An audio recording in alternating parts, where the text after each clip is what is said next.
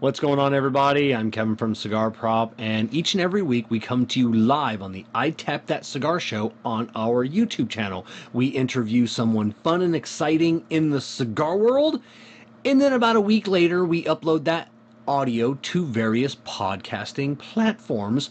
That's what you're listening to now. We try and cut out a lot of the stuff that won't make sense because you're listening to it instead of watching it. But if something doesn't make sense and you want to watch it, in the description is the link that will take you to our YouTube so you can watch the interview instead of listening to it. But if you want to continue listening to it, thank you. Sit back, relax, and enjoy the show. What is going on, everybody? Welcome to the I Tap That Cigar Show, presented by Corona Cigar. As always, I'm your host, Kevin Shahan, and I am coming to you live from the Drew Estate Experience Acid Studios here on the sunny Gulf Coast of Florida. Joining me, as always, is Care Viajante, less beard than he has had in recent memory. Care, yeah.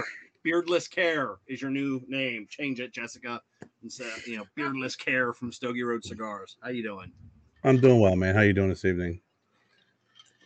Doing good. Doing good. Got some. I went to the orthopedist this morning on my knee. We're gonna do some surgery. So is that what it is? Yeah, it was. The scar tissue is. It's just too much, for the physical therapist to work past. So they're gonna cut it and bend it. So yeah, they're gonna cut it, put a camera up in there, and if everything seems okay, they're just going to take it and just. So basically, the delay has caused. Yeah, so everybody, yeah. Well done. Yeah, well done. Yeah, so that's awesome. So I got that going for me. Yeah, so that's and joining us in the background, you may have just heard producer Jessica. Jessica, say hi to everybody. Hello. You got to turn around. Microphone's over here. Hello. Well, you can know. As always, Jessica will be doing all the important things like the tickers. We've got like new on-screen displays because technically this is the first show of the new advertising season. So thank you to all of our sponsors. What's everybody smoking tonight? I am smoking the Yagua by JC Newman. Yes, that's the Yagua, the Yagua. Beautiful box. How about you, Beardless Care? Beardless Care is smoking the single from Wildfire. Oh, you got a. That's twice. It's twice in a row. I know. Twice you've one-upped me. I'm gonna get kicked off the freaking show. I know. I am getting ready to light up myself. The Yagua from JC Newman Cigars. These are. From our fine sponsors, JC Newman Cigars, are getting ready to, I believe these are just now hitting the stores, or they will be hitting the stores shortly. So, very nice. I want to light this up. So let's get right into the Cigar Medics humidimeter cut and light. Remember, with the Cigar Medics humidimeter, you always know when to hold them and know when to smoke them. Now, this one's a little difficult because this is like a trapezoidal cigar. This is one of the cigars that come in the bundle. Get the right angle, Kev. Get the right angle. I know. It may not. It may be a rhombus. I want to say obtuse, but I don't want to get thrown in the hole. Is that too obtuse for you? I gotta give a shout out to Jennifer. She's the one who found the cigar. Oh, right on. And so thank you, Jennifer, if you're watching. Yes, thank you, Jennifer. And then thank you to JC Newman for this fine, weird-shaped cigar. So what was the hexagonal humidity?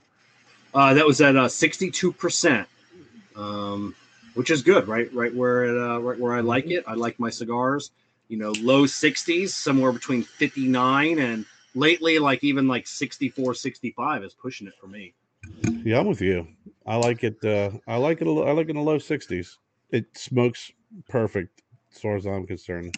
Yeah, I think people they're starting to catch on, especially now that the humidimeter is becoming more and more popular.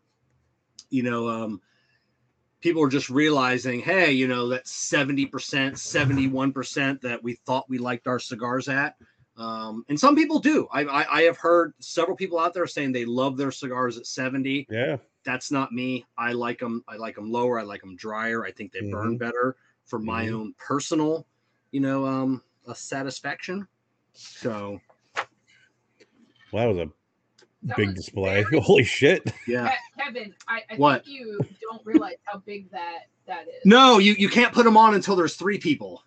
Oh, that's the rule? Once we bring our guest on, that shifts everything up. Oh, okay. So, you need to reset. You need to reset that Alexa. Harry, you didn't hear him tell me that, did you? Nah. You did a very good job. I'm sorry, you're breaking up, Alexa. That's it. Well, so now you got to see every time you got to go back to the main one, Jessica. Because yeah. Down, so. calm down. All right. Calm down. What else is going on, Kara? Anything exciting? Anything new? Oh, got some Stogie Road cigars down in Anderson, South Carolina. Going to be hosting some sip and smokes at the Wild Wing Cafe down there. Nice facility, and going to be reaching out to the folks at the Palmetto Distillery too. So, other than that, it's just been a real nice day. Had off today, so just enjoying the beautiful weather, man. Right on. I had the day off. Very happy. We're gonna circle back because we only got a few more hours left. Yes, we will circle back on that. Yeah. It was a TikTok heavy day for me. Yes. I probably got 4 hours of TikTok in today. So man, my brain is tired. Mush. It is just mush. So TikTok, I know, and with no inspiration at all. Usually, if I'm on TikTok for that long, I'll get some inspiration to do some videos. They're just they're not crap on there.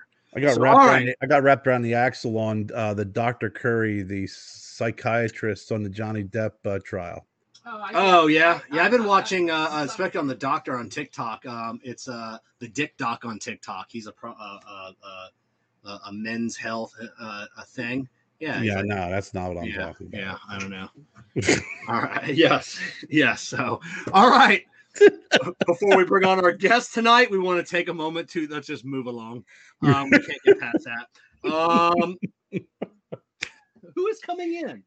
Oh, that's Stella. Oh, hey, Stella. That's our dog nosing in the door. Before we bring on our guest tonight, we want to take a moment to thank our sponsors, J.C. Newman Cigars. Am I on the right camera? Oh, Yagua is back. Cigar Medics and Mandola Cigars. We are the muscle. Excelsior Tobaccos, maker of the Doña Lydia. GTO Cigars, those who know smoke GTO. Corona Cigar, and of course, Drew Estate and Experience Acid. All right. So waiting patiently in the Experience Acid green room is Jeremy McDonald of Wildfire Cigars. And you know how we do it. I like it. I don't like to explain and to people when a guest, an artist, can play themselves in. I always love doing that because it kind of gives our viewers tonight a little bit of insight of maybe how the show is going to go. Everybody listening on the podcast in the future doesn't have any idea what's going on right now, so head over and watch this on YouTube. But let's just kind of see what's going to go on tonight. 1 shot, 2 shots, 3 shots. 4 shots. 5 shots.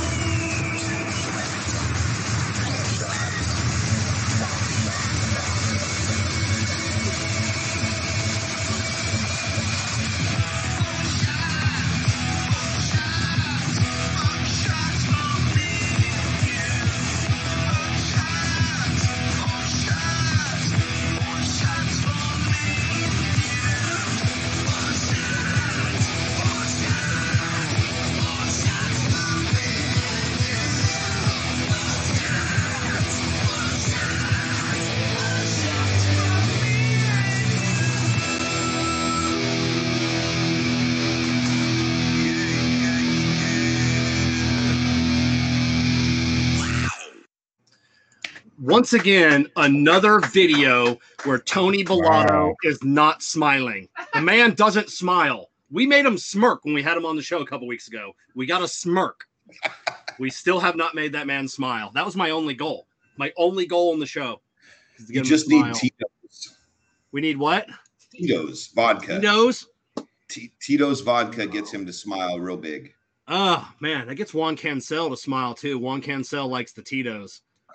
And also nappy time. Jeremy McDonald, Wildfire Cigars. How you doing? I am well, thanks. It's fun to watch that and it not be something that I was like having to do behind it. Speaking of behind you, are you coming from a prison? What's going on with your front glass there? Is that expandable security fence? It absolutely is. Yeah, it is. So this, I'm in my office, but this office used to be, we did, back when I worked with Caldwell, I'm out of California. We were doing West Coast distribution and fulfillment out of the West Coast. So out of this warehouse. So for like California, the Pacific Northwest, Arizona. So we had like metal gates put up and stuff because we had all kinds of product in here. And then they stopped using it. I left with them, and then I kept and turned it into my office. Okay, that's definitely sweet. I like it. Yeah, kind of a cool decor. Are you like in a really fancy neighborhood where they don't like that? No, I'm not in a fancy neighborhood. Hence the metal grate. Say, Kevin, what the like? Well, I'm just saying, even if it was a fancy neighborhood, I would have like mannequins in the window and showcasing like No, this is leave the doors unlocked and just keep that grating on the windows. My neighbors here do a big inside grow, so if that gives you the kind of idea of the area I'm in, okay, it's real high end, real high end. Gee, do you live in a safe neighborhood? Well, I mean, I didn't know, if you had all that merchandise. I mean, like rich people like to smoke cigars too, and they probably want them for free. So, Kevin, are you giving gated community a new term now? I guess I don't know. I'm just trying to back it up for me looking dumb for the pool is in the other room. We'll help you. Yeah. I got an indoor pool and everything. Just come on down, all you rich folk. Just all you rich folk. So what are you smoking tonight? I am actually smoking a prototype cigar for next coming releases. Oh, we're gonna get to that. That's my very last question. So we're not gonna talk about that until the very end of the show now.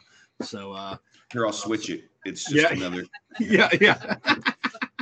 So we have to start off the show. Normally we like to start off with some backstory. Like I said before the show, we're gonna be all over the place tonight because I don't even know what where we're gonna go, but I have to know about the time that you and Tony Bellata, like if I don't get this out, it's going to bother me through the whole show. So we're going to talk about it first, where you and Tony were accused of pooping your pants. I have to know that story before we can go any further.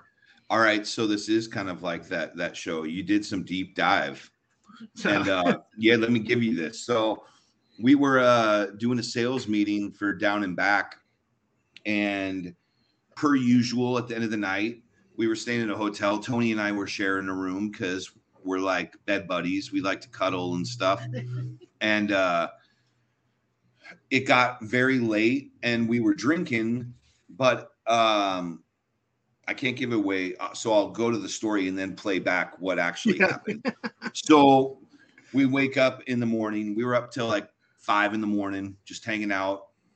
And we check out, and then a week or two later, I get I'm looking at my credit card receipts, and I'm like, what is this? There's this like $275 charge on top of the hotel stay. So I'm like, I got to call because I don't understand. So I call them, and I get the front desk, and they're like, oh, hold on, let me pull up your record or your stay. And then they're like, okay, hold on one moment. You need to speak with our general manager. That's never a good sign. And I'm like, all right, what did we do? And so like, I get the general manager on the phone, and she's like, I'm like, what is this charge for? This $275. And she's like, we found poo-poo in the room. And I was like, wait, what? And she's like, there was poop in the beds. And I was like, wait, what? And she's telling me like embarrassed, but also very, very like dogmatic. And she was like, there was poop in the rooms. I'm like, what do you mean there was poop in the rooms? And she said that there was poop in the sheets and that the cleaners had to like throw away bed sheets because one of the beds had shit on it. And I'm like, did Tony shit the bed and didn't tell me? So then I get like Tony on the phone and I'm like, because look, I mean, like, hey, if you're drunk, you know, when in Rome, you know, like, I mean, I'm not going to put it. And so I'm like, yo, do you remember our stay there? I'm like, did you shit the bed? And he's like, I don't think so. And I'm like, I didn't. So like, did you? Because they charged us. So then I call back the hotel, and I'm like, I want you to send me pictures because I want proof. Because I'm like, we got up in the morning and made phone calls and did work from the hotel room. So you think we would have noticed if there was doo-doo right behind us. It's not like we were in a suite. It was a Fairfield Inn. Yeah. And so they never sent me pictures. We did dispute it with Amex and it got taken off. So they never provided whatever proof. But the best thing I can think of is about 3 a.m. Tony was like, I'm hungry. And I was like, me too. And he went down to the snack bar and he bought like $80 worth of candy bars. And we sat in bed while we were drinking, eating candy bars, drunk. Yeah. So I think it was like Snickers and Baby Ruth and all this stuff. We were probably very careless. Using a sheet as a napkin.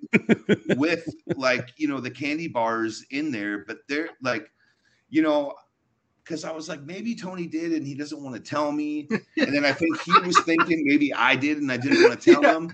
But we're so close. It's like, no, we would have laughed if one of us. Yeah. So the story.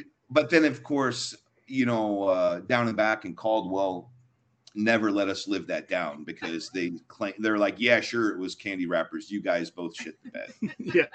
So every time it's always a poop story with Caldwell. So Jacqueline told me to ask Tony about the Mr. Poopy Pants story. Oh yeah. Tony was the one that actually asked me. He's like, hey, make him tell you the poop in the pants story.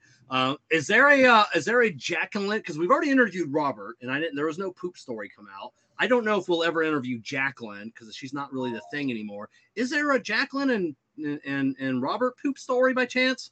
You know, anybody listening to in the, you know, that's gonna, like, Cigar Show Tim's listening, maybe you'll do them. There is no poop story that I know of Rob. He's way too cool. Even if he did doo-doo, he would never tell us. Jacqueline, I'm sure there are poop stories, but I just can't.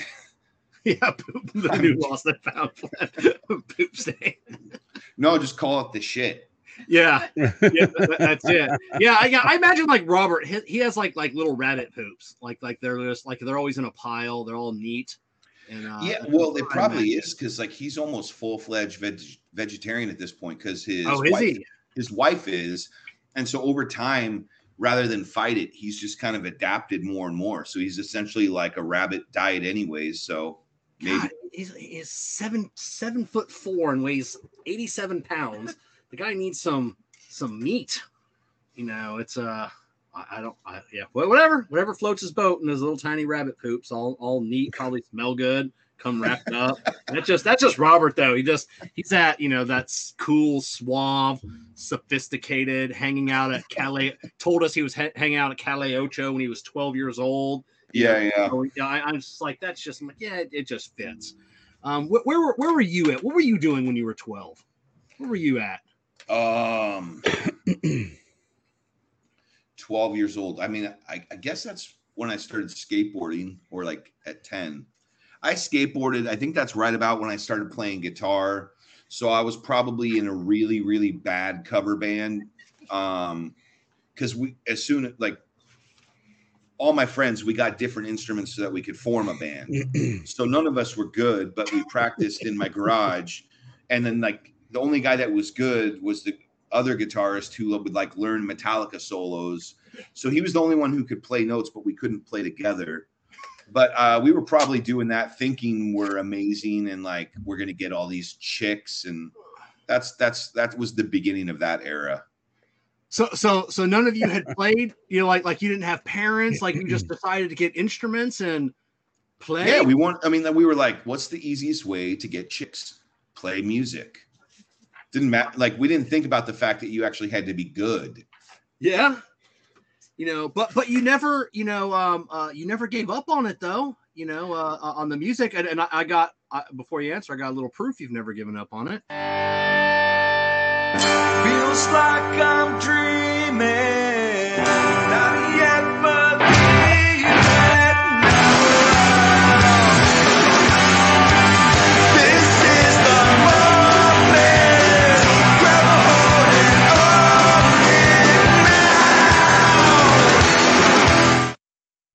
it now.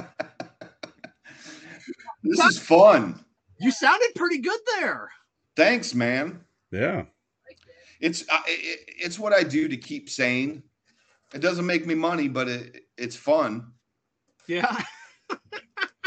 Also doesn't get me chicks. I mean, that whole thing, like, I guess maybe if you were just someone else and you played music, Yeah. then they, like, I guess there's too many things working against me. Yeah. So what was your I'm assuming like most kids, growing up, like you did you go through stages of different music? Did you go from heavy metal to Christian to country, trying to find your, yeah, the whole freaking gamut. Yeah, I started off playing in a horribly bad metal cover band where we butchered really good songs. The first legit band I was in that wasn't a cover band, it was like Orange. I mean, I grew up in Orange County, so it's like, Southern California punk rock. And I did that. And then by the time I got into high school, I had a friend invite me to a show. And then I was like a freshman, and it was a hardcore punk show where it was like, all chugga, no solos and just screaming. And I was like, I found it. And like, I was like, for the next, years, played in, bands that are all like one word that look really tough, like Bold, and, and did that thing. And then I got into my like, let's see from there. Then I got into like the late 90s, early 2000 emo thing, when it was like a different than what it turned into in the like latter part. So I was a part of the, like, let me show my feelings and cry on stage. And like, I did that. And then I got into like, by the time I hit my like early 20s, I started getting into like Americana and like rock and just like American rock, like, so like Bruce Springsteen, Mellencamp, and then all the stuff I grew up on, like the Southern rock and stuff that my parents were, had brought me up on. And then, so it's gone through many stages. And then, a few years ago, I started writing music again, because I was just like, I need to pull my gear out and I need to do something for myself. And now it's kind of a combination of everything I grew up on. Yeah. So I mean, so here's a photo of you with some of the cool gear. So how did Louders Then Roar come about? The band that we just saw. And then the name Louders. Louders, I know, right? Well, because like Louders the Roar, it's the, not then, but like I was like, we yell a lot in our music and it's really loud. And so I was just like, I liked the idea of, I don't know, I was trying to be poetic. It doesn't have any like deep meaning. It's just loud, but no, some friends and I dusted off our like guitars and I started playing again, like actively in a band and like playing shows, and we were booking stuff. And playing like the whole kind of circuit around here, and we started recording stuff. And then COVID hit and it kind of imploded. One of our guys had like a kind of a mental breakdown and he moved to Colorado. And so it's been a kind of a slow reforming of like getting back out and playing shows. But we've recorded, like, we've got like 8 or 9 songs like mastered that we haven't released yet, because I'm like, well, I kind of want to have a reason to release them. You know, so we spent all of COVID, like during quarantine and stuff, just recording and writing music. So that's cool. So as it normally goes, you'll be big in like the Hof, you know, in Germany or Switzerland. Right. And that's the way it always goes. You know, it's just some little, country and, wherever, and it's like, yeah, I'm a god over there, but here, nothing wrong with that, Kev. Yeah, there's nothing wrong with that. Look at the Hof. He relishes on that, Mm-hmm. So maybe one day you won't be able to walk down the streets of Amsterdam without being mobbed. Yeah. Who life dreams. Yeah. That's it. We can all dream it. Let me tell you, cannot go to Amsterdam. Yeah. It's a big thing. It's not what you're thinking. It's not those other things. It's just like I'm a rock star over there, and then nobody will believe you. We're at least a rock star to 7 people. I mean, we're not selling ourselves short here. You're not, and like I said, and I dig your music. I said I listened to a couple. I mean, it's you got the YouTube channel. I think you've only got 3 songs up on your YouTube channel, but I dig it. Yeah, so we got stuff on like the Spotify and the streaming services, but it's fun, man. I mean, it's more than a hobby, because like I spend more time and it means more to me than like I'm not just going to play like 9 rounds on the grass. Yeah. But I also I spent years like in a van with friends trying to like make it. And then I was the guy, whenever I left your band got signed. Yeah. So I was like, what I need to do is quit my own band and then like let it like, then it'll get signed, and then I can like live vicariously through what I didn't accomplish. Yeah, and all the guys that are like in the cigar industry care. How many? I mean, Pete Johnson, never made it in the music world. Perdomo, Nick, can slap the drums. Never made. You all need to. Everybody keeps saying that we need to put together a band for just the cigar world.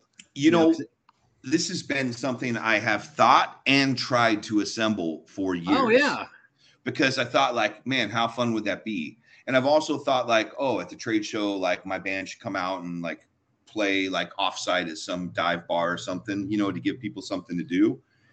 But it's amazing with all these musicians in our industry, and there's a lot, none of them want to play in the same room together. They're all fucking egos. Oh, geez. It's just like, it's like too cool for school. And it's like, yeah, but man, if you love music, like who cares? Like, let's just, like, I think it would be rad to have like a cover band come up, and then the retailers like can be all the guest singers, and like you would just have manufacturers backing you up. And I think it would be just a fun night. But like people are too, they just take themselves too damn seriously. That's it. It'll just be you and Matt Booth with the cowbell. It's all it'll be, because Matt will do it.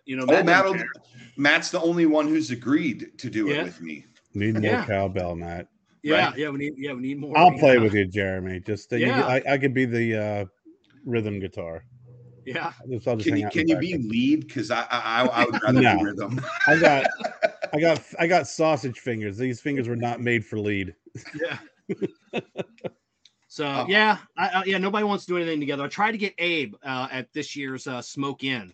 I wanted all the manufacturers, which I thought it would be cool to do it for charity, and have a mini golf tournament, because there's a big one down there, but have like a celebrity, like a pro-am, so like you get to be partnered up with Saka, like he's the one. You get a foursome, you get Pete Johnson, but apparently getting everybody together. Nobody wants to be the worst at mini golf, and nobody wants to be the worst at a band, I guess. Yeah, like I said, it's like they take themselves too seriously.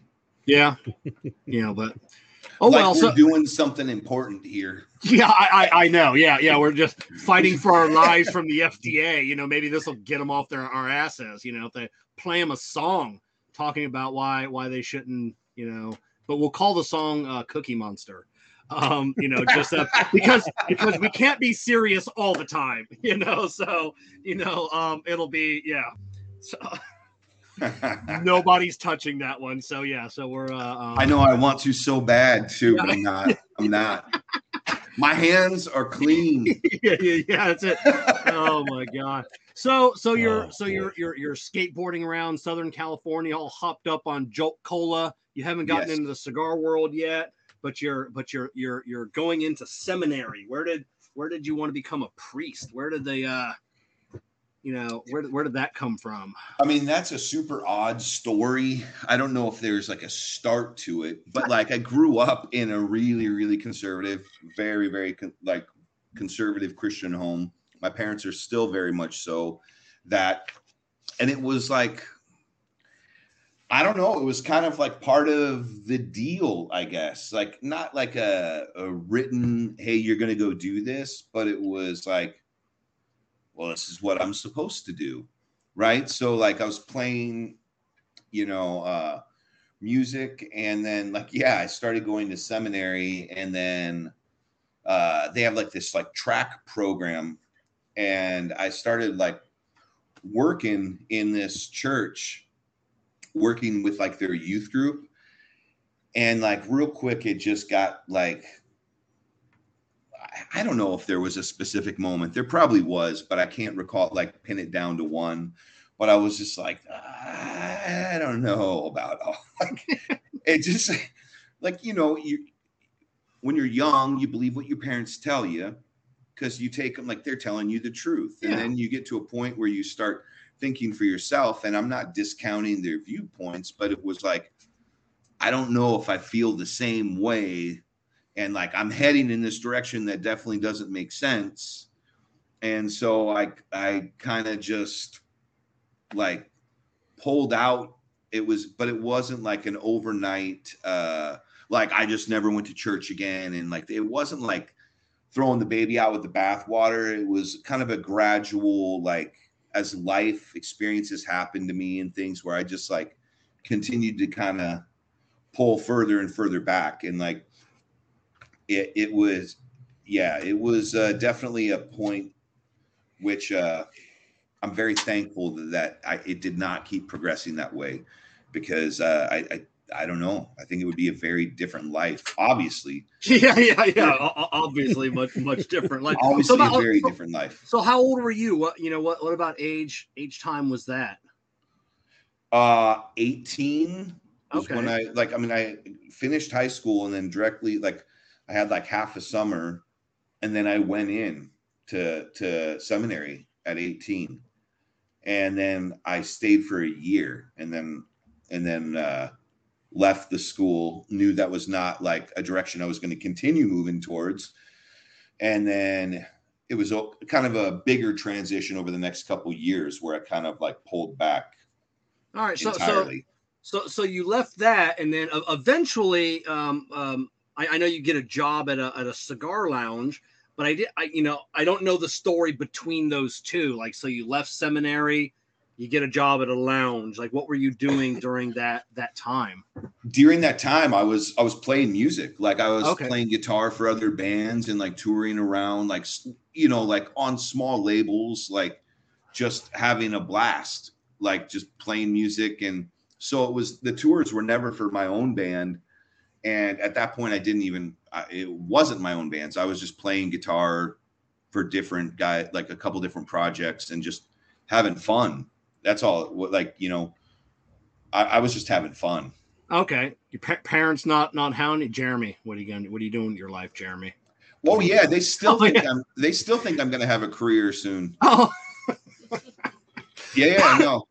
20 something years later in the cigar industry, and I think they think I'm gonna come back to like work in the church here sometime too soon. Yeah, so. It's just a fad. He's gonna outgrow it. He's a young boy. He's just having a little It's just a phase. Yeah, I think so.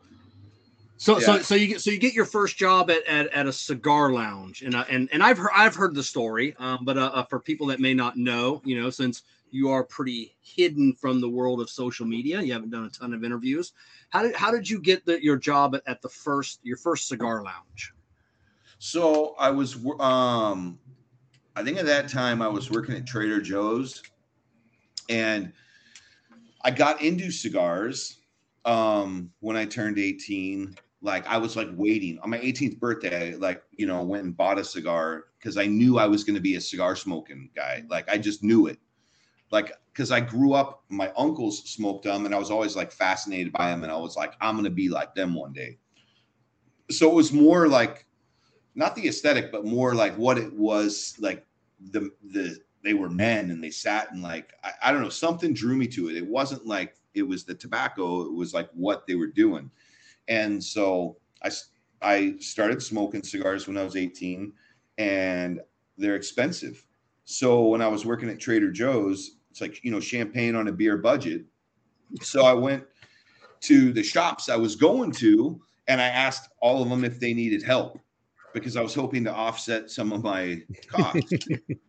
And it was about 6 months to a year later, the main store I was going to, or most frequently, was getting ready for the RTDA, which is then become the IPCPR, now the PCA. But that they were like, hey, we need someone to watch the store. Do you want to do it? And I was like, yep. And I took like a vacation, my week vacation at Trader Joe's, and I worked in the shop, and then I never left.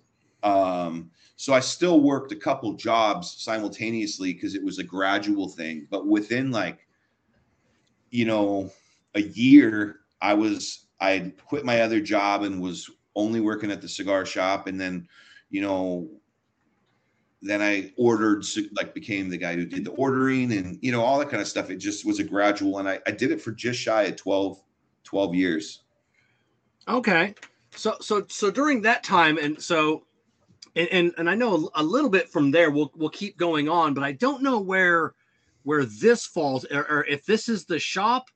So this is Cigar Parlay. That is for anybody that doesn't know, Delicia Silva, Cigar Vixen. I'm not sure of the man in the middle. I think he's your partner at that point. What was Cigar Parlay? Where was that at in the timeline that you're referring to now? Now that's a deep dive. That's some fun. So after working retail, I started repping. I was working with CLE under Christian Roa, and then that's how I met Robert when he had the Winwood brand. So I was the West Coast sales rep. When I left that company, Rob had asked me if I wanted to leave to come aboard with him to start Caldwell. But there was about a 5-month gap. So I needed to find something to do because I had quit the job with CLE, and I had no source of income for a few months. So a friend of mine wanted to start like a full event service for private parties and stuff. We bring a mobile lounge to you and all this kind of stuff with cigars. So I was doing that with him, and that was the in-between of CLE and the beginning of Caldwell Cigars. Okay, so you were doing the mobile lounge care. I know that's popular. You've got a few in your area now. So that was before that was a whole big, it seems like that's making the resurgence now. Yeah, we did a couple corporate parties and stuff, and you do a stand and repeat thing, and it was it was a cool. It was a cool thing. While it was a short-lived thing for me, because once Caldwell started, I didn't have all the logistics of Cigar Parlay was my end of it, or because of the cigar connections and all this stuff. My friend Tony, that was in the middle, he was more the visionary, and he has a clothing line that he did a series with Drew Estate. He made those years ago, those jean jackets that were all tricked out from Drew Estate. I was wondering where, because you every now and then you see one, and I was wondering where those came from. They were handmade by him. So he did a deal with them. So he's not in our industry, but he was in the fashion realm. He did clothing, but it just was way too much for that infrequent of you know, it wasn't going to sustain. And I had already, like, I thought, oh, maybe I could keep doing it while Caldwell starts. But like when we started and hit the pavement running, like there was no time for anything else. So it kind of fell by the wayside. Okay. So where did, because in the cigar world, you know, like in the real world, you have your 7 degrees of separation from Kevin Bacon. In the cigar world, we've been doing this show for like 2 years now. And it's a 7 degrees from Tom Lazuka. I never knew like Tom Lazuka was in everywhere. Someone told me there's a story like you and Tom Lazuka, he introduced you or got you in. I don't know the whole story of where Tom Lazuka fits into York. So it's always Tom Lazuka, always comes back. Yeah, no, I mean, like, so I had, I was working retail, had gotten to the point where I wanted to get on the other side of it, as like a lot of us do. And so I had, I did, at the shop I was at, we did an event for the original OSOC. So the One Shot, One Kill, when it was combined with Matt Booth, Edgar Hoyle under Davidoff. So we did the release party for that. So Tom came out because CLE was just starting and they were interviewing some cat in California for the sales job.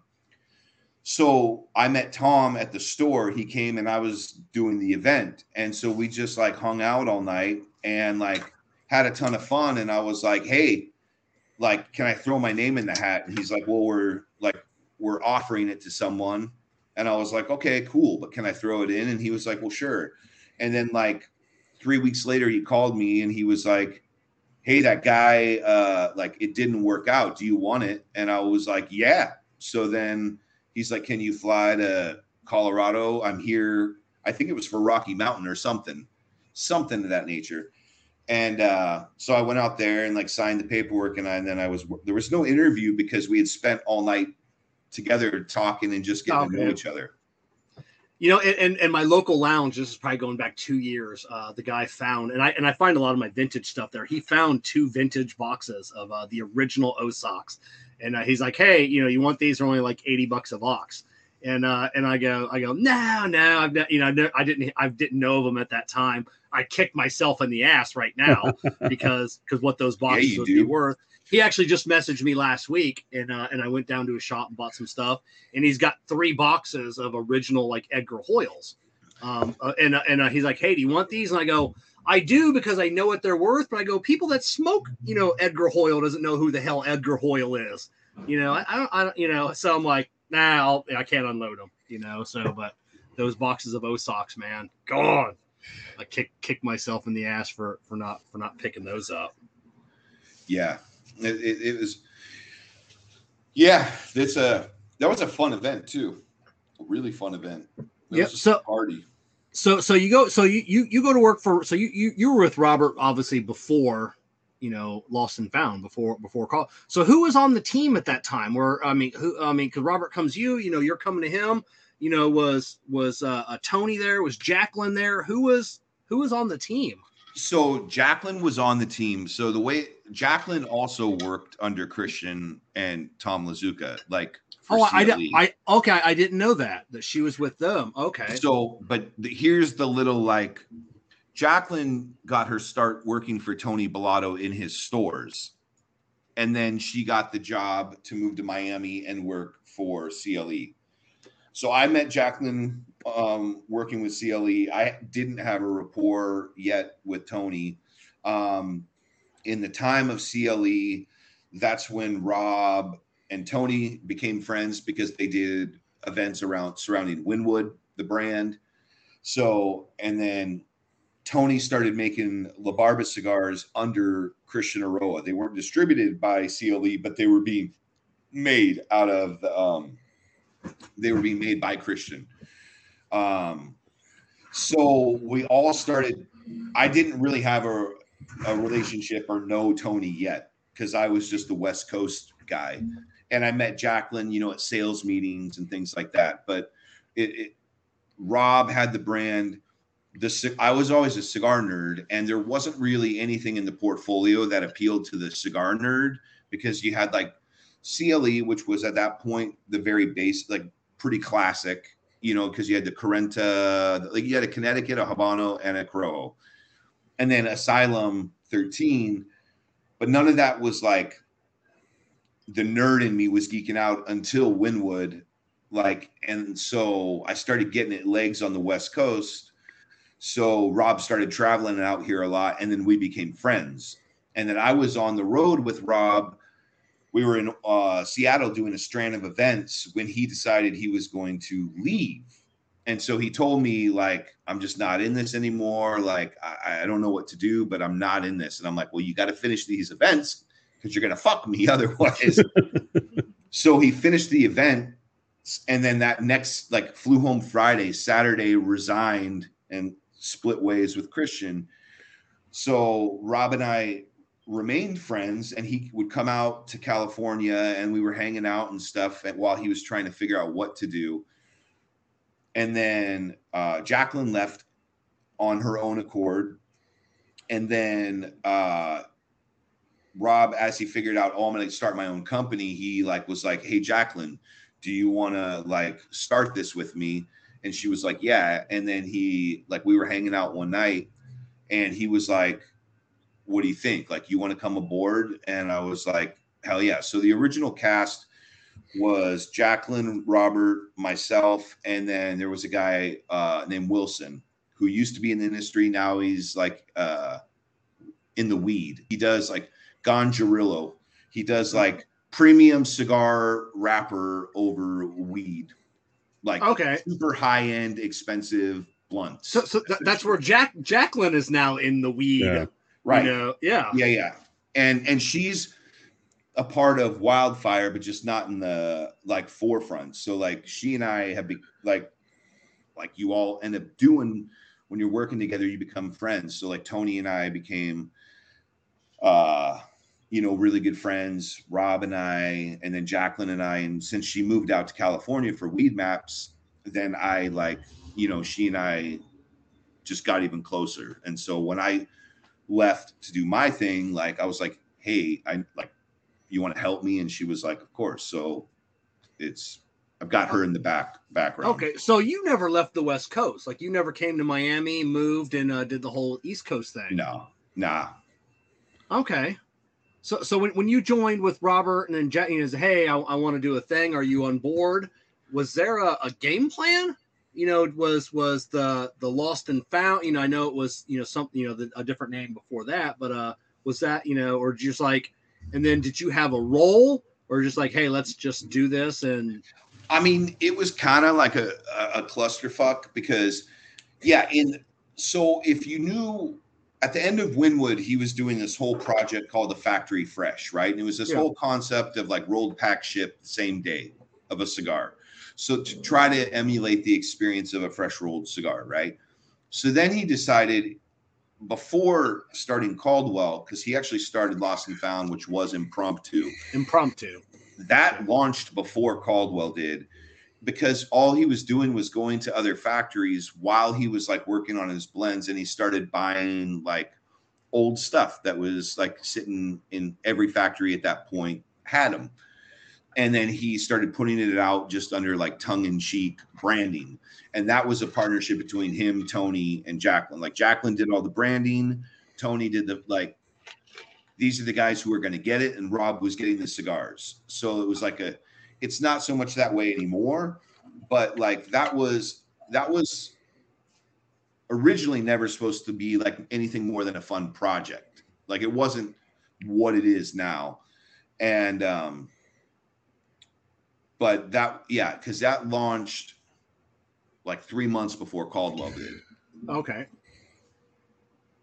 So when we made the announcement to the industry that we were like coming to the market under Caldwell, it was also the actual physical launch of Lost and Found. So it was an event, and we had 3 different lines that were only carried by Tony Bellotto at the Havana House. Okay. So was there like a little industry, I mean, it was a short time, but like Drew Estate, they were the wacky tobacco company, did the acids. They were going to launch regular, cigars, a lot of pushback from the industry. Was there any of that like pushback? Like, hey, you guys are kind of known, you're Lost and Found impromptu. Now you're going to try and make your own cigars.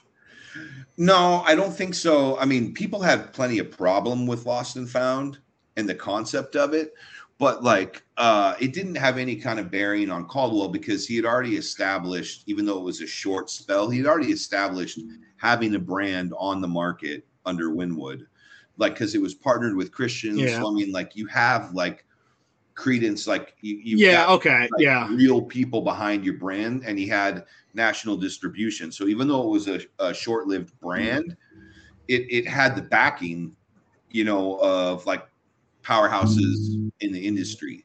So when Caldwell came to market, even though we were going under a different factory and all that kind of stuff, it didn't conflict. It caused a lot of confusion because people didn't understand it.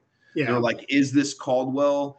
Are these Lost and Found cigars not Caldwell? And it's like, no, these are not cigars that were blended. These are cigars that were purchased, Right. you know, that have been rebranded. And it's like a Cracker Jack box. Like you don't know what you're going to get. It's a fun, just kind of like project for those nerds that want them. And like it wasn't what it is now, because now it's like a whole thing, like a brand. But it was never meant to be that. It just kind of like turned into that. Oh What yeah, was- yeah. What, Go ahead, Kara. Well, what was the? You said that there's a pushback with Lost and Found early on. What was the pushback with that? I think the biggest pushback is like there were so like because there were so many releases, there was confusion between what is Caldwell cigars and what is Right. this other thing. And there's so many releases, like it was too much for the industry to digest because they didn't know how to. Like it really was built for online retailers, not B&Ms, because like none of them had bands. They were just in, you know, butcher paper with a sticker on it. So if you opened it on the shelf, try selling that. Right. Yeah. You don't know what the Nothing. cigar is. You don't know Right. anything about the cigar. And it has no band and identity. So it wasn't. So a lot of people were like, you guys are just putting out too much. And it's like Caldwell has put out none of that. Like, so initially I hated Lost and Found because it caused my, like it made so much more for my job, like to have to deal with like putting out fires that actually had nothing to do with Caldwell cigars, but it Gotcha. reflected because it had Rob's name behind it. Yeah. And it was at that time, like I said, nobody had ever done that before. Like that wasn't a thing. You know, No. now it's just like everybody, you know, even I do it on our side, on the Trash Panda cigar side, you know, on the very little. I mean, Robert buys tens of thousands of cigars. I buy 50s of cigars at a time because there are none left. Like there's almost there's almost nothing that has not been lost and then now found. Right. You know? But Right. yeah, I mean, I can't even imagine the industry at that time trying to wrap their heads around that concept. Like, you're doing what now? These cigars are from who? How do you not know, you know, what they are? And there was also kind of this misnomer that he was like paying 50 cents a cigar and then charging $10 or $12, right? But the thing is like he never disclosed what the cigars were. But there were a couple that people could figure out because like maybe it was a particular size and a limited from a particular company that was too obvious. And it's like, I remember all this like kickback, but it's like, okay, this cigar was $17. Then 8 years prior, it was $17. You're buying it for $9. Right. And you bought it with 8 years of age on it. No one said it's going to taste better. It's just a fun thing for you to get to try, because that was the whole concept, is like, I want you to try something that's very aged if you don't do your own aging yourself. Right. But because there was so much, like, there's so much secretive about who made it and like what the cigars were, because these factories would not be selling him cigars if he was like, hey, FYI, this is such and such cigar. Yeah. So people thought like, oh, he's buying it for 50 cents and he's charging 10, where the majority of the time he was buying stuff that had been LEs or runoffs that like maybe a manufacturer bellied up and didn't pay an invoice to a like, so not all of them were super supreme. I mean, like, you know, like cigars, but they were all aged as fuck at that point, you know? Oh yeah, I've gotten just a couple of emails, because we try, like I said, like the OSOX, and we've got some that were, I think, the CAO concert series. Mhm. A couple people like, hey, back in the day, that was a $4 cigar. You're selling it for 12. It's 20 years old. You don't think I didn't buy it. Yeah. I didn't buy it for 50 cents like you were saying. Right, right. I bought it for more than it originally sold for. And Sure. if you want a 20-year-old well-aged cigar, you're gonna pay for it. Cigar was fantastic. So Yeah. but yeah, now like just everything, and I know he's catching some slack for a new one, but we won't go into that at all. So yeah. Here's the one thing, I will say in regards to that if you know Robert very well,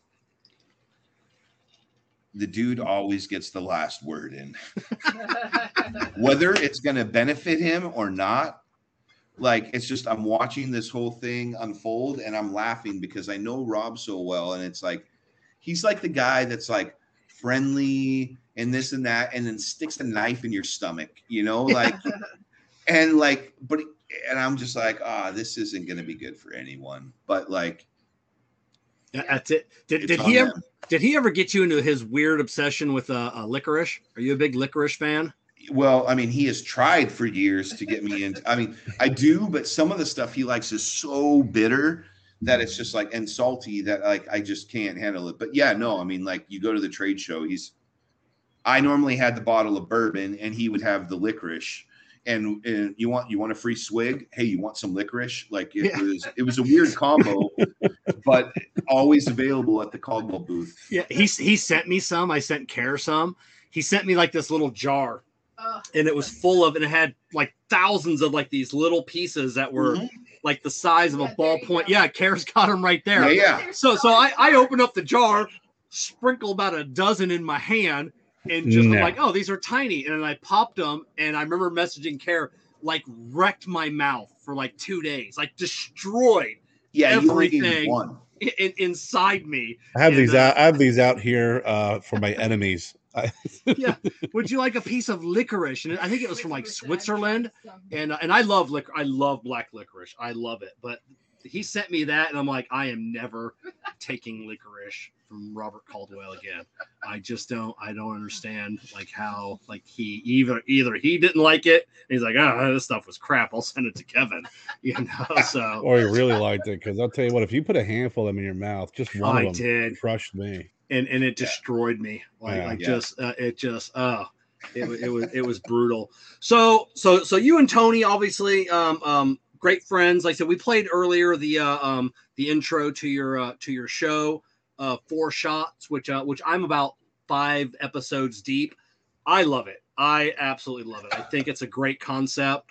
And if anybody wants to know, just Google on YouTube 4 Shots. You'll find the show. There's not a ton of them, but they're great. I love how it like looks like kind of like real world meets like the, it was like if the real world was shot, like college, like in the 70s or something, in the early 80s. So how did that come about? How did you and Tony, I mean, because that was like 2020 or so. So it was quarantine, and like we were like, what the hell are we gonna do? And then we were like, you know what, we're both on the manufacturing side. You have all these like podcasts or different things out, but you don't really have anything from like manufacturers getting other interviewing manufacturers and just people in our industry, because many of our guests were not like, we had retailers, we just had friends, like it was just randomness, but it was a way for us to like, I mean, it was debaucherous, because the first episodes, like it was like going back to a freshman year of college, because like the amount of shots we were doing. My daughters have a hilarious story from our first episode where I passed out and threw up in my living room after the show. And it was 7 p.m. because it was from 6 to 7. And I had done like 13 shots, and I was drinking rum. And then I just like laid on the ground, and then they thought I was puking up blood. And I was like, okay, I got to get a handle on this. Like we have to like slow this, because it was like going back, yeah, and it was but it was just boredom, and we're like, hey, this would be fun, and I loved it. But it just got as everything started opening up again, then it was like, well, dude, I'm the national sales manager. I got to get back on the road.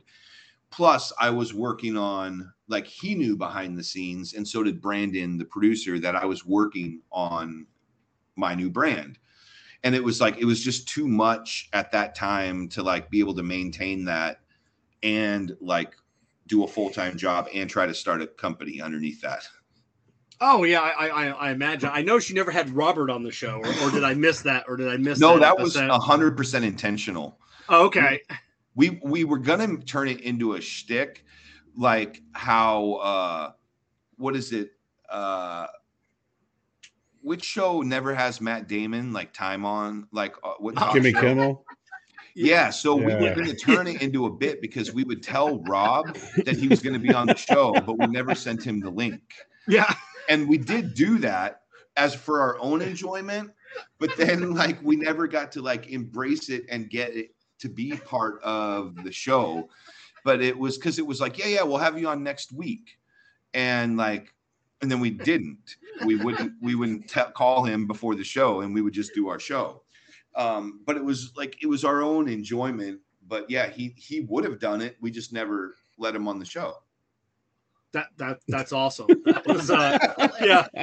You know, I can't even imagine you, Tony, Jacqueline, just the chaos that ensued. You know, obviously you did great business.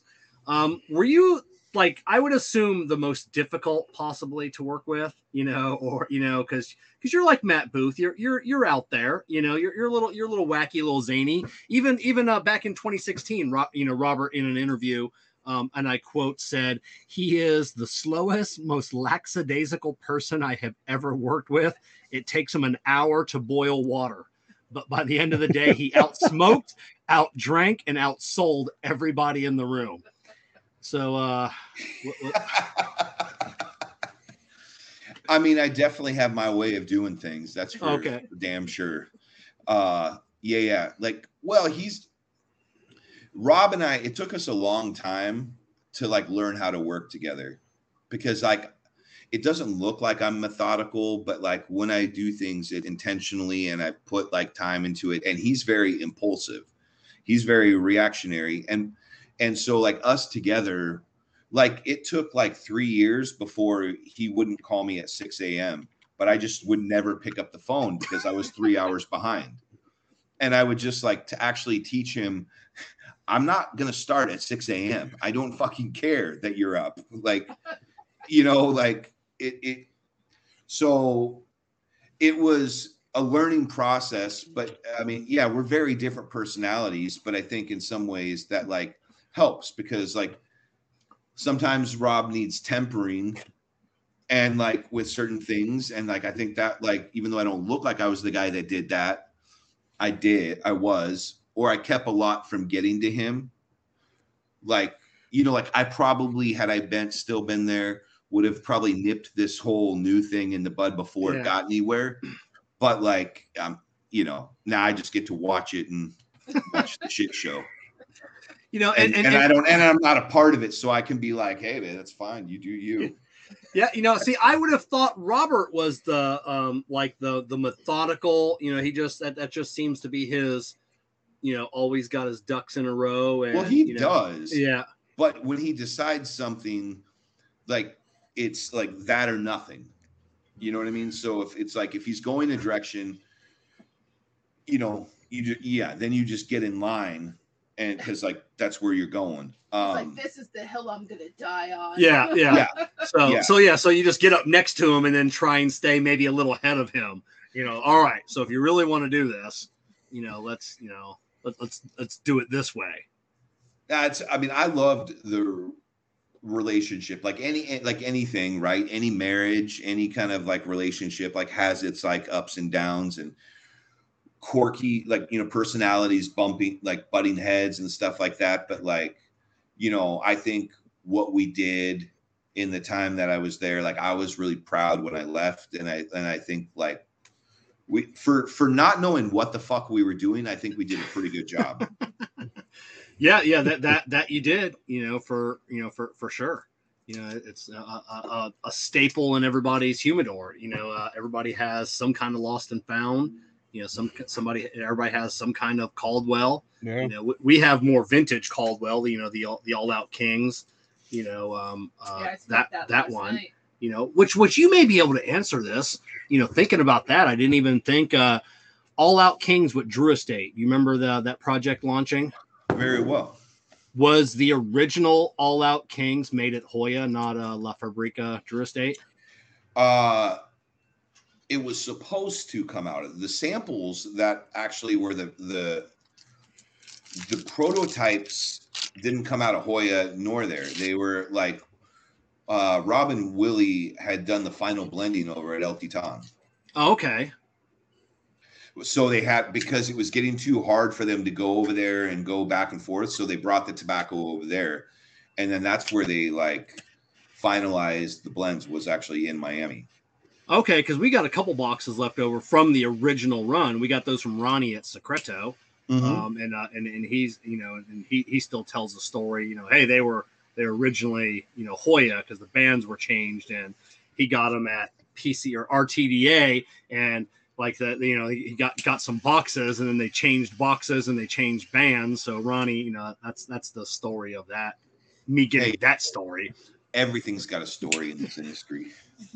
I remember being at a cigar shop when they first received them and opened them up, and I grabbed the first couple out of it. It's funny, man, that cigar, when it came out, it was kind of like dead on arrival, because the anticipation, it was a year and a half. Yeah. I think it was like nothing could live up to the expectation of a year and a half hype.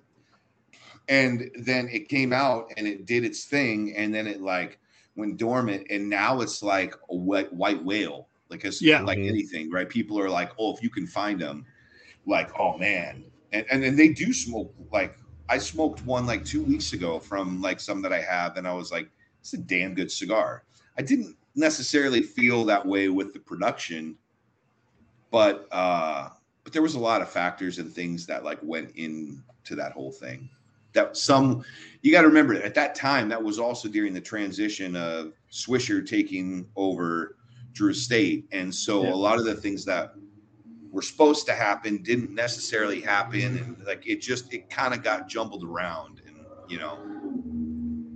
Yeah, that was the back in the day of the cool names. Like, you can't come out with a cigar now called Pimp Stick, because you would just be ostracized in the community because of the word pimp, but back then, you could have a cigar called the Pimp Stick or a Vitola, anyways. So you probably could have the Pimp Stick now, as long as it didn't have a food or cartoon character on it. You'd be good. Yeah, I guess the PC culture hasn't, really taken to get their grips into us now to where, you couldn't use the word, pimp, but so that brings us to the Wildfire. So you're doing the show back in 2020.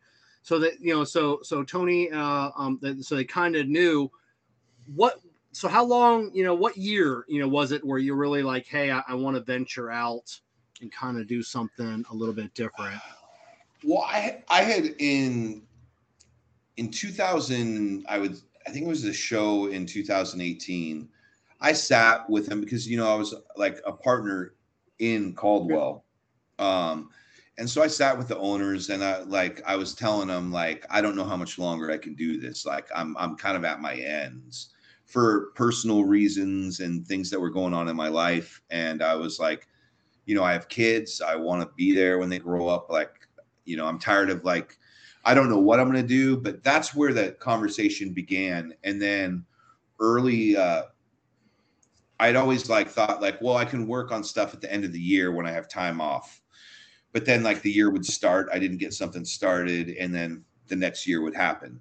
So as soon as COVID hit and like we got stuck, I mean, Orange County, we were like, it was over a year. Like we essentially could not leave. Mm-hmm. It was, and so I had a conversation really early on with Robert first, and then I brought in the partners to like hey, I think like I want to go for this on my own. And I like went to Rob to kind of like, what do you think? Like, and he was like, do it, man. Let's like, you should. He's like, you've helped us. You've done. So he was like 100% go for it. And he's like, let me talk, you know, and then we had a meeting with the other owners. And then I talked to Tony individually and like told him what was going on. And so almost all of 2020, I think like in February or like, no, like I guess April is when I started the like process to like get funding, searching out a factory, and then starting with blends. Like that, the factory thing happened real quickly because I knew who I would want to work with. It was just getting them aboard. And it So, was how did you choose your factory? Because with Caldwell, with Lost and Found, you had your choices of probably 100, 100 factories. I know Robert's been doing a lot with Henderson. Why was Henderson not like the, your initial thought versus Hoya? the main reason. Well, there was twofold. The first and foremost, I didn't want to be looked at as if I was riding the coattails of what Caldwell had built. Okay. Because I didn't want to come out of the same factory because I didn't want my cigars to be looked at as like, oh, this is Jeremy. Now he's just doing another like offshoot of Caldwell, and so that was first. And then secondly, what I predominantly smoked on my own were Nicaraguan cigars, not Dominican. Okay. So I wanted to go to Nicaragua. And Hoya was the first factory I visited when I was a retailer. I love that they were the oldest. And it was like, man, if I could get any factory, I would go to them because they don't make a ton of stuff for other people. Like they're much more select. They're a classic company that I think gets like overlooked a lot because they're not necessarily where all the cool new shit's coming out of. And so I was like, I know I could get some like really fucking cool stuff, like, and if I could get them to work with me. And when I called Juan at Hoya, at first he thought I was trying to buy a Lost and Found series. Like he was like, well, I don't really have anything right now. And I was like, no. It was such a funny conversation because I was like, no, like I'm going out on my own. And then his first thing was, well, does Robert know? And I was like, he does, man. I'm not fucking anybody over. Like, I got his blessing because he like didn't want to be involved in any like cigar drama, which I get. But like, I kept the relationships good, so that it was like as smooth as it could be. And then they agreed to make the cigars, and then we started working on the blends immediately. And then before I found the funding to get the company going. Yeah, because you got in at a good time because I think Juan just announced. I think I was watching him on Abe's show KMA 2 weeks ago, maybe 3 weeks ago, and they said Hoya's like they're done. There's no more cigars coming out of Hoya that's not Hoya. Like they're just at their limit on who they're producing for, and there's just not something they're interested in, I guess, doing from here on out. Yeah, it definitely like I got in at a great time because like. There was a boom, right? Or we've been in a boom, but it's been because, largely due to the pandemic, right? But it's been good and bad because I sold everything, but the wait time and the lead time has gotten much bigger in between getting product. But we had a cigar that was supposed to launch this year that they were like, we can't do it till 2023. And they're like, we're not bringing on any new stuff, but like we can't even we can maintain your existing lines, but we can't add anything new and so like it's a great time to be in the market, but it's also a really hard time because like I don't have a portfolio. The single was a one here and done. The Revivalist is my only core line, and to like support yourself off of 3 SKUs, it's not the easiest of things to do. And because I'm not using reps or anything, so it's like, but I mean I'm making it work. Now, Kerr, how is your cigar doing? How you digging it? It's going well. This is Okay. it's really nice. It's got some great flavor. It had a little smokiness to it, with my palate. Burning well. Just Yeah, you're all, yeah. I see you're very smoking it down to the nub there. Yeah, no, it's a delicious cigar. It actually mellowed out in the last third, believe it or not. Somewhere in the second third, I was really getting some smoky flavor to it. I don't want to say fire cure, but it had it kind of like that in the background, um, and some really good spice. Nothing overly peppery, and then at the last third, it really kind of mellowed out and is mellowed out very very nicely. So you're starting this new company during COVID lockdown. Obviously, nobody's traveling anywhere. Were you just talking with Juan? Were you getting samples? How did that whole process go with working with them during such a hard time? Yeah, for that, for those two blends, they had to be done exclusively back and forth through mail. So it was like, here's what I'm thinking, and then them sending samples, and then can we try to add this? Can we do this? And obviously, largely with the guidance of their own blenders. So normally you would go down and it would be the same process typically, but you would be right there and you could kind of like make the changes like on site. And then plus you could touch it like the, Hoya, the tobacco's there, you could touch it, you could feel it. So yeah, that's got to be a little, just a little difficult. Yeah, it was not a smooth process, but the good thing is that like it didn't come to the table empty-handed as far as like there were ideas and like, I am by no means like, do I claim to be a blender, but every time, I've been in the Dominican and this and that, I enjoy the process and trying to put this with that and, having them rolled so I could, to engage and learn myself. So like those two blends were much less hands-on, obviously, than you would hope, like to do when you want. I mean, that being said, the majority, like a lot of the brands in this industry are like, oh, here, we made this, cool, put my band on it. Like let's not, we're not all craftsmen here in that manner, but it is a passion of mine that I do love tobacco, but like I said, like I'm not a blender.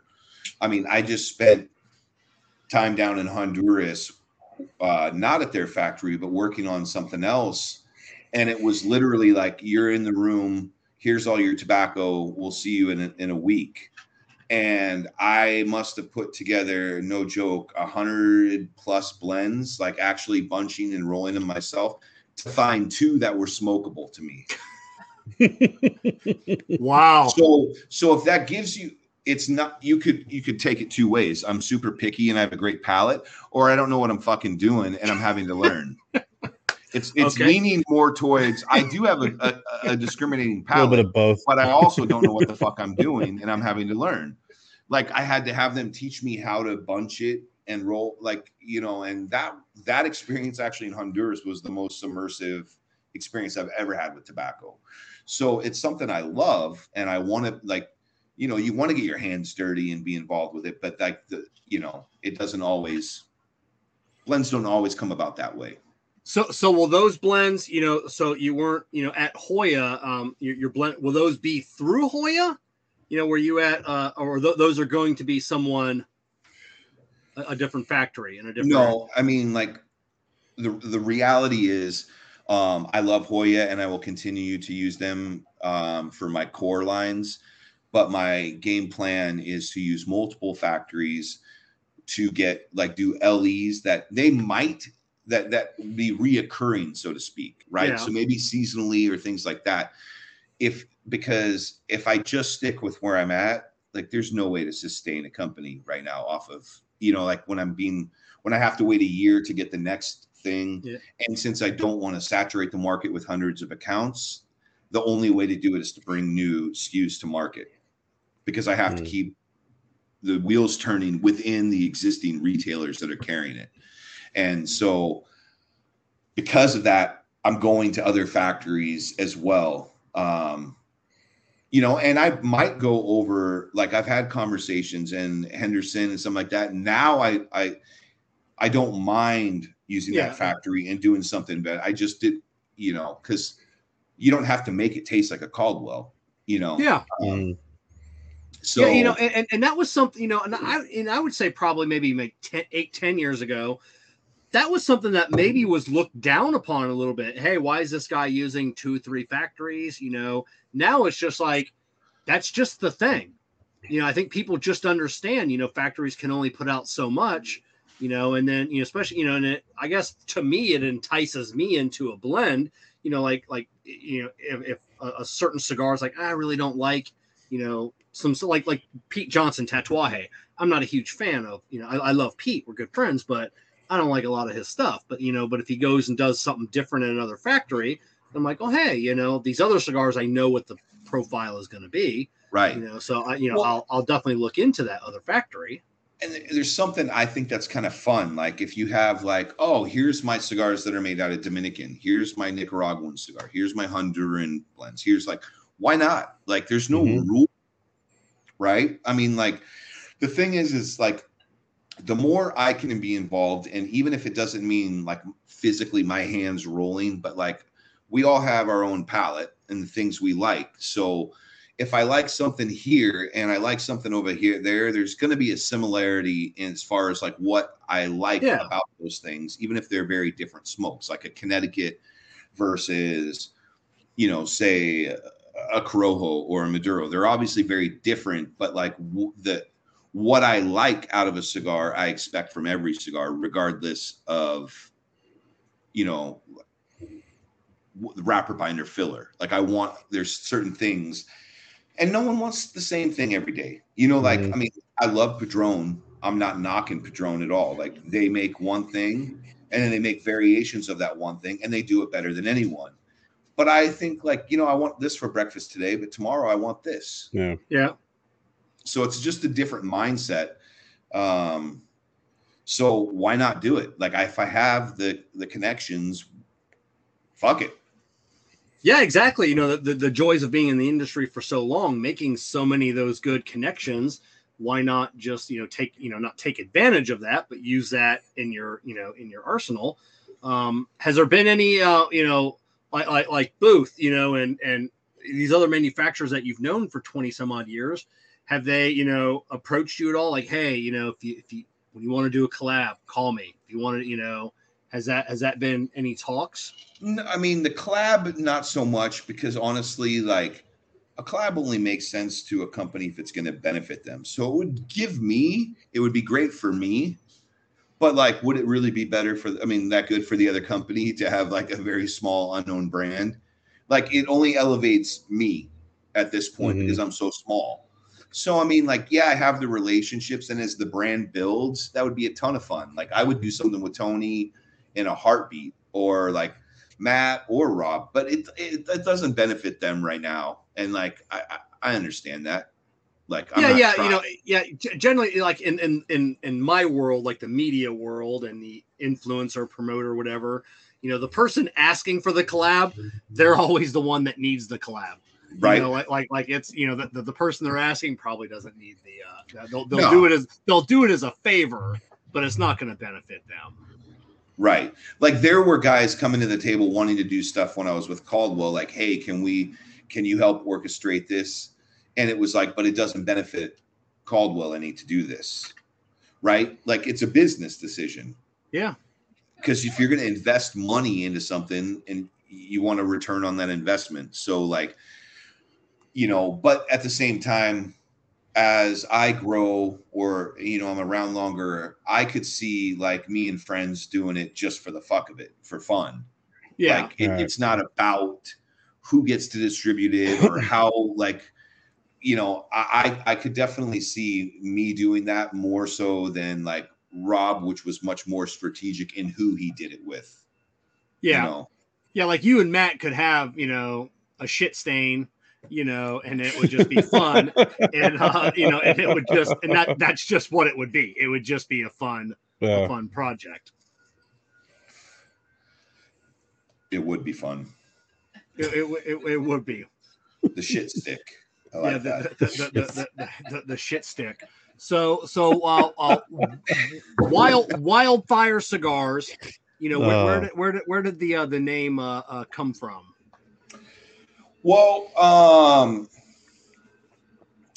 I like being outdoors, you know, and I wanted something that was simple, that was not like, I was kind of thinking like band names and stuff like that, like, because that's more like my own kind of like ethos thing, that I was like, I want something that just stands on its own. It doesn't have to be looked at like as like what you would expect a typical cigar company to look like or sound like. But I mean, really, it was just the concept, because, like, you know, you sit around a campfire with your friends or loved ones or whoever, and it's like you have these moments and you're like telling war stories, and or you're going through life or whatever it is. You know, I go camping with my bandmates or friends, and it's just part of what we do. And those moments are like pretty valuable, because like those are like, you know, you work and you do all these things to have those times, the community with other people. And I was like, I just like the concept and how simple it is. Like, you're sitting around a fire and like smoking a cigar, drinking some cheap beer and some cheap whiskey, because like it's not about the whiskey or the beer or the cigar. It's just about the time you're having together. And like, I really do believe, like, I've had cigars that are lousy cigars if I was going to smoke them with the like, let me analyze this cigar. But there were some of the best experiences, and I've had fantastic cigars that have tasted like shit because of the company I'm in. So I was like, I want it to be more about the ethos. Like, I'll provide a good product, but it honestly, like, there's tons of good product. Like, if I was to come out and be like, my cigars are the best thing since Velcro, like it's like it's a cigar. It's 5 leaves rolled together. You know what I'm saying, man? Like, so I wanted to make it about like the experiences we have together, you know, like, and summarize it around a campfire. Be careful, someone might steal that name. Yeah. So is that like the whole ethos of like the band? Is that where the name the single, you know, come from? You know, the music Yeah. world. Yeah, and like on the back of the band, on the secondary band, there's a little record on the back of the single. Oh, that's awesome. And so it's like, yeah, that's like the debut. It's the single, you know. So that's how I wanted to introduce it. And then the revivalist, you know, though kind of a religious term, was not really meant in that regard, but more so the ethos of a guy and the big tents and just going town to town, you know, sharing his message. And so it's like, hey, like for the first line that's going to be out there, because I'm going to be talking more about this specific cigar for the next amount of time than anything else. Like, I'm going door to door, just talking about, you know, the brand and the cigar. And so I thought the Revivalist was kind of a fitting name. So for a guy that wanted to get away from the hustle and bustle and spend some more time with his kids, you decided to start a cigar company and go out on the road for 400 days a year. But I'm not. See, No. That's the thing. You're not, because you don't have any like sales staff or anything else. So how are you? No. Oh, so you're not hitting the road. So how are you getting your cigars, you know? So I am like, my travel has been much more methodical and like shortened. It's not like, so I'm going out, but like I didn't go door to door knocking on guys. Like, there will be a day for that, but like I knew there would be enough relationships to help get me started, that would give me the opportunity, you know, as long as I made something solid that they could sell. I knew I could get in the doors because I've been establishing and like building relationships for a long time. So I've been going, like, when I go to an area, I've been investing my time in that store, not going to the next store, trying to open it and going to the next store. So I had a certain amount of retailers that I stopped opening accounts on. And then, because I wanted to see the turns and how much the product, like how fast it was going to go and how much do I need. And then, so I could gauge, okay, now I can add another 10 stores. Okay, now I can add it. So like, it's happening like that. It's not So like there are a lot of retailers that are carrying Wildfire, and they're the only guys, say, within like 150 miles. It's not really an exclusivity I'm giving out. It's that I want to build it in that store. So like you build it in that store, and then it like kind of trickles out, right? And I wanted to just like be able to manage it myself. So I'm not doing like 400 days on the road.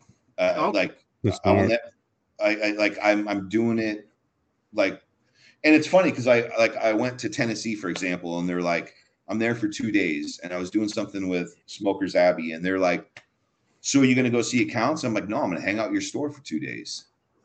Like, and they were like, wait, serious? And I'm like, yeah. And they're like, but our event's tomorrow. And I was like, well, let's sell some today. Like, I mean, like, so I'm looking at, if they're giving me the opportunity and they're going to get behind me and try to push it, well, then I want to get behind them and push it and let it happen organically versus like, I could have come out of the gates and had brokers nationally, and I would have run out of product and people would have been upset, or maybe they wouldn't, depending on how well it did in the store. But like, you don't have that. If I don't have the personal like connection to the store, then like I don't really care if my product's there. I'd rather like just deal with stores that I can. And when it gets to the point where I can't handle it anymore, well, then I'll deal with that next phase when I have to deal with it. All right. So when did your product hit store shelves? First. When was that? September. Okay, so just this past September. So how's the turns been going? Has it been getting good feedback from the consumers, from the retailers?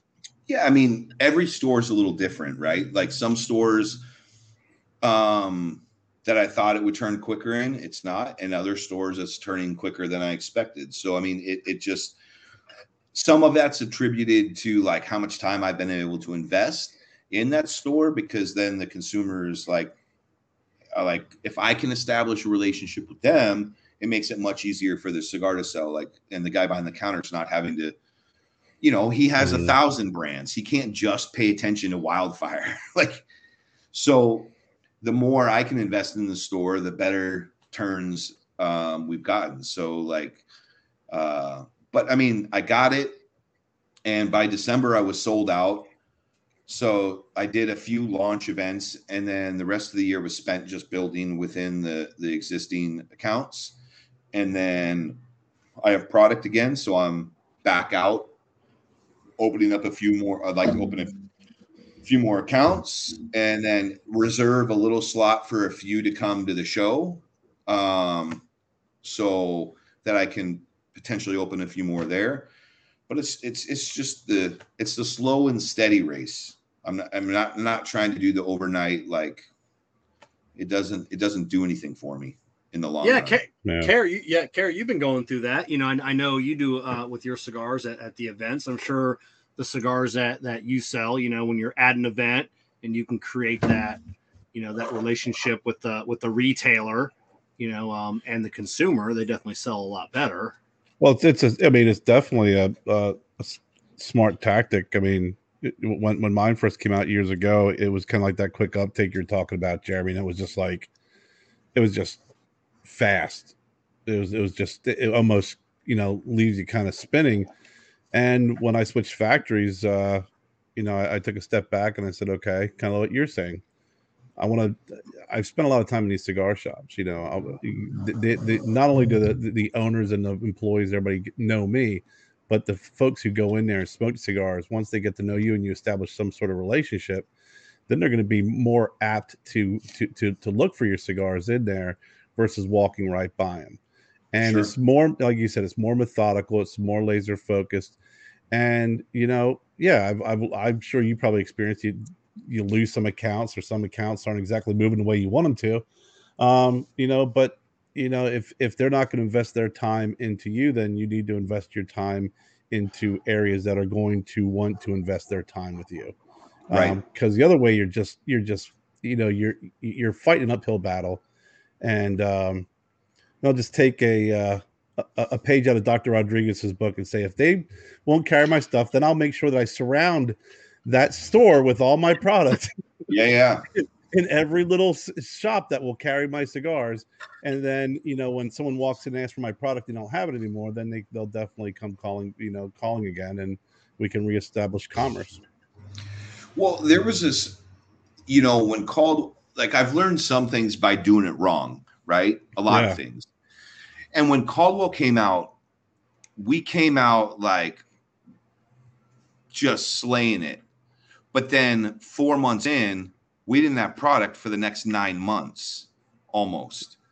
And the overhead of the company I still had to be paid.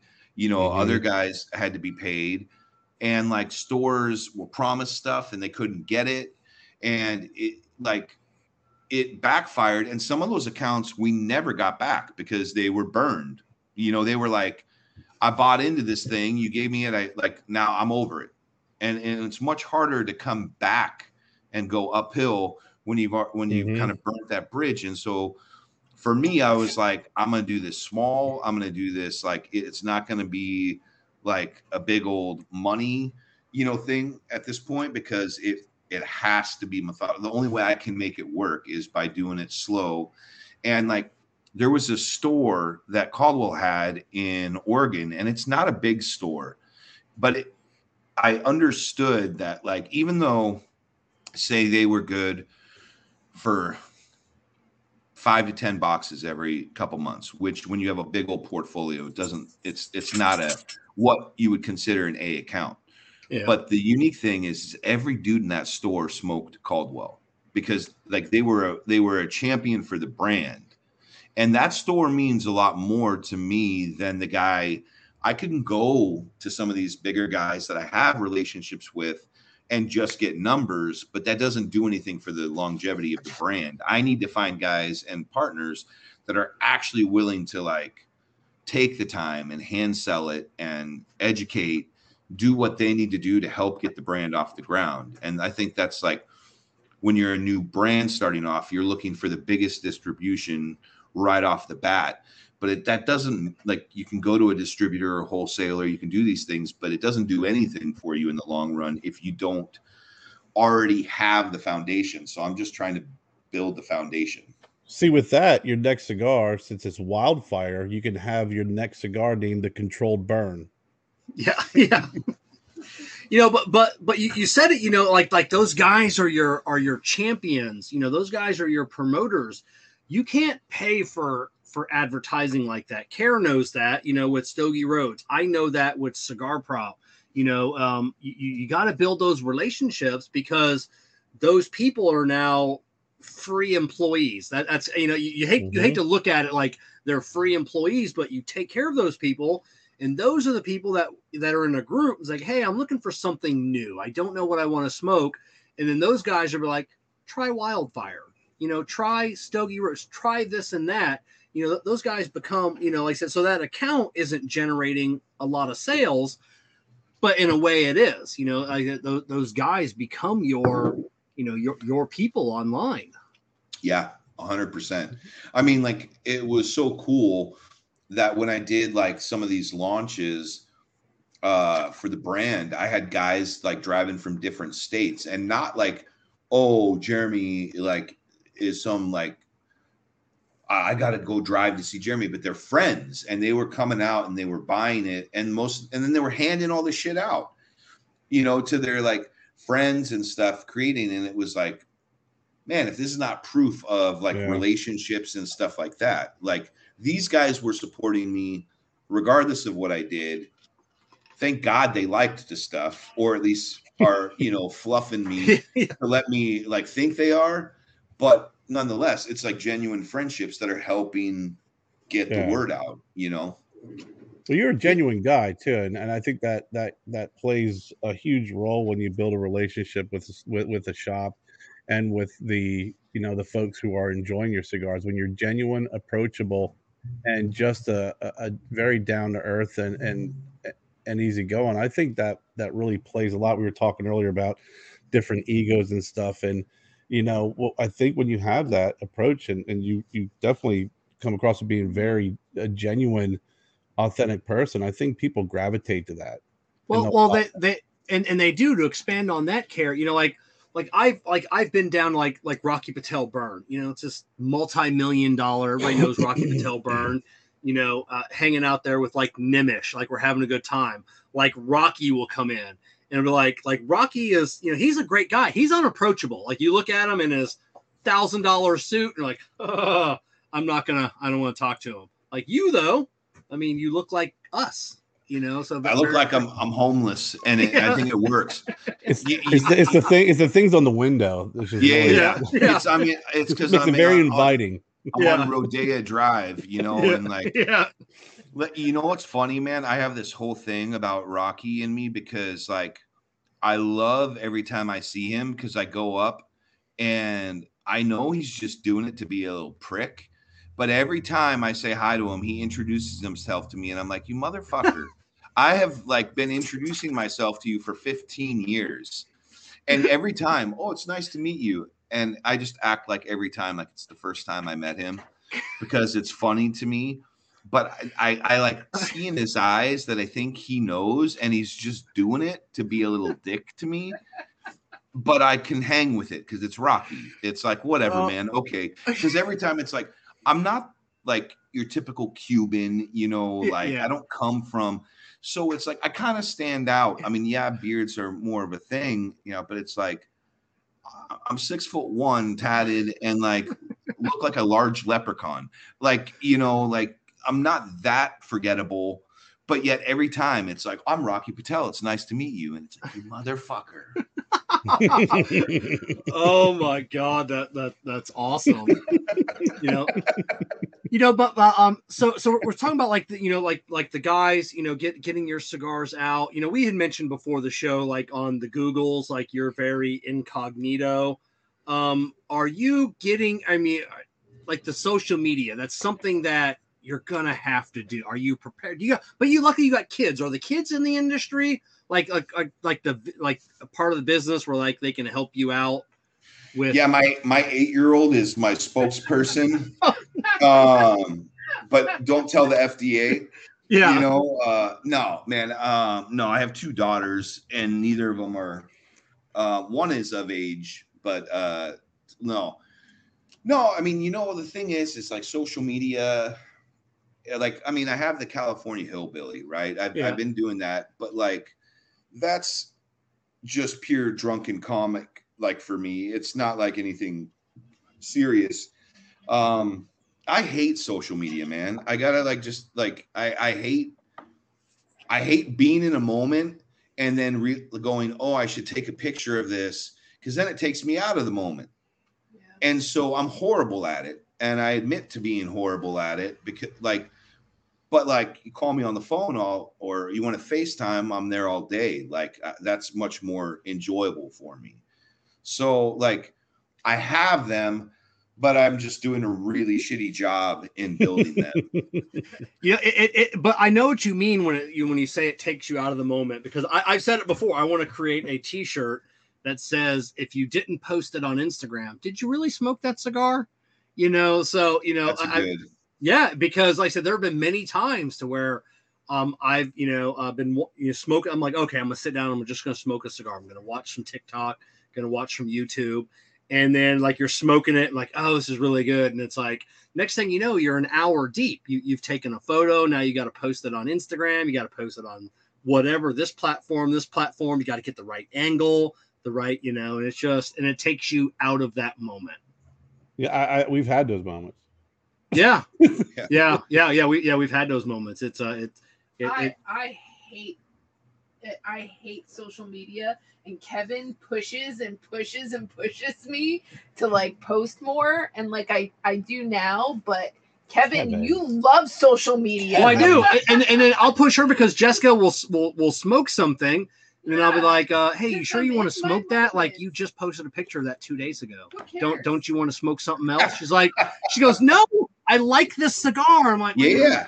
I really it's don't a romantic moment. Yeah, like I really don't. I don't care if you like that cigar. And I'm also not like a label whore. Like I'll smoke like no name brand cigar, like that have no bands on it. And he's like, "Where is that from?" I'm like, "I have no clue, and I don't care." Drives me insane.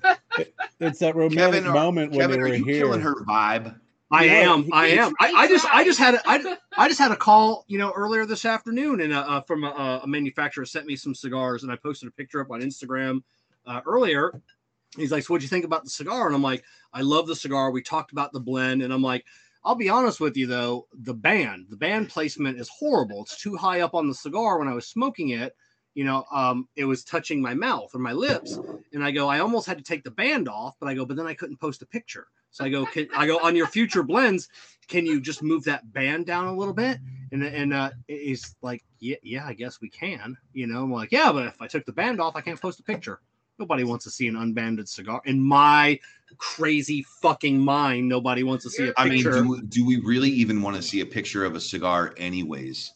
Like that's my whole Instagram was like, I'd be thumbing through it, right? And it's another hand, or maybe it's propped up on this, like, and then, so like, that was my whole thing, is why I started taking and superimposing my face into other people's bodies and creating stories was so that when people are looking at cigars and they came across this, they're like, what the fuck is this?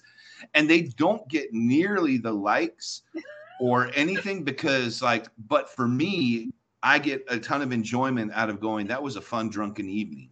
Yeah. When I made that post, because, and it's like, a couple weeks ago, I was like, oh, I'm going to make this really innovative video, and I'm going to play my guitar, and I'm going to do these different moods to different blends.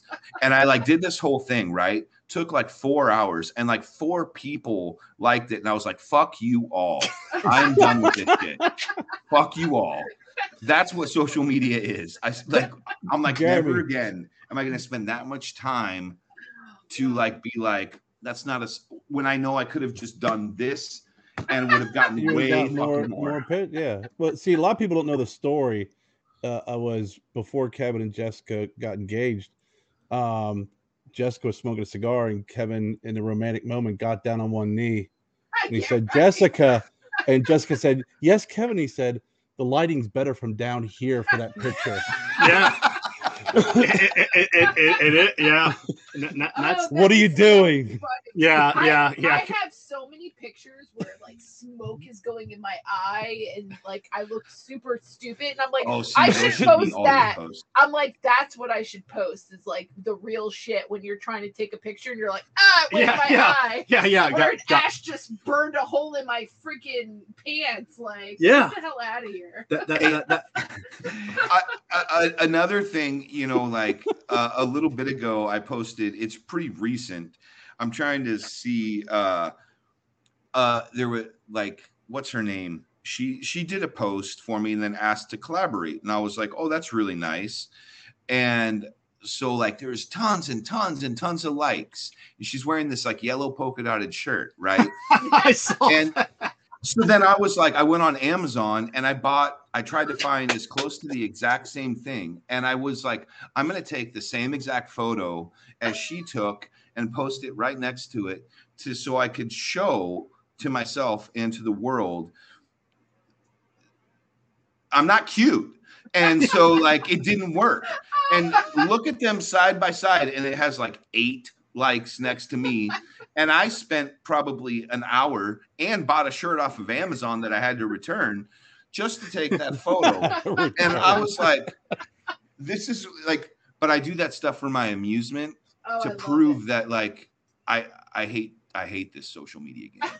I love it's horrible. It's setting it up, and I know the photos you're talking about. It's the perfect. You look at it and you're like, how long did that take to set up? You've got the whiskey, you got the cigar, the cutter, the lighter, or the guy that is smoking his cigar like this, and it's because to show off his Rolex, and it's the photo, and it's like, who smokes a cigar like that? It's just. Mean, there probably are people. It's whatever, Yeah. But I mean, I definitely find it funny. You don't see most people post pictures of the reality of smoking cigars. But this burn hole brought to you by Camacho Cigars. Yeah. I actually burned a hole in. I had leggings on the other day, and I was like, and a hot ash fell on it and it burned a hole right through. And I was like, damn, that hurt. But But like, those, that's what happened. But those 4 people that liked that photo, or 7 people or 8, those are the people that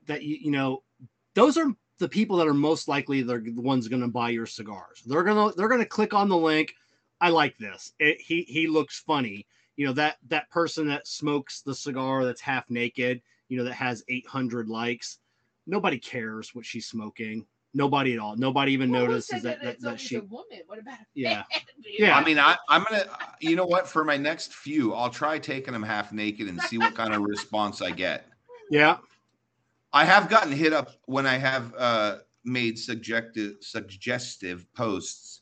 I guess I'm kind of a bear, and I've had some interesting DMs, and I'm like, oh, I guess I'm desirable too.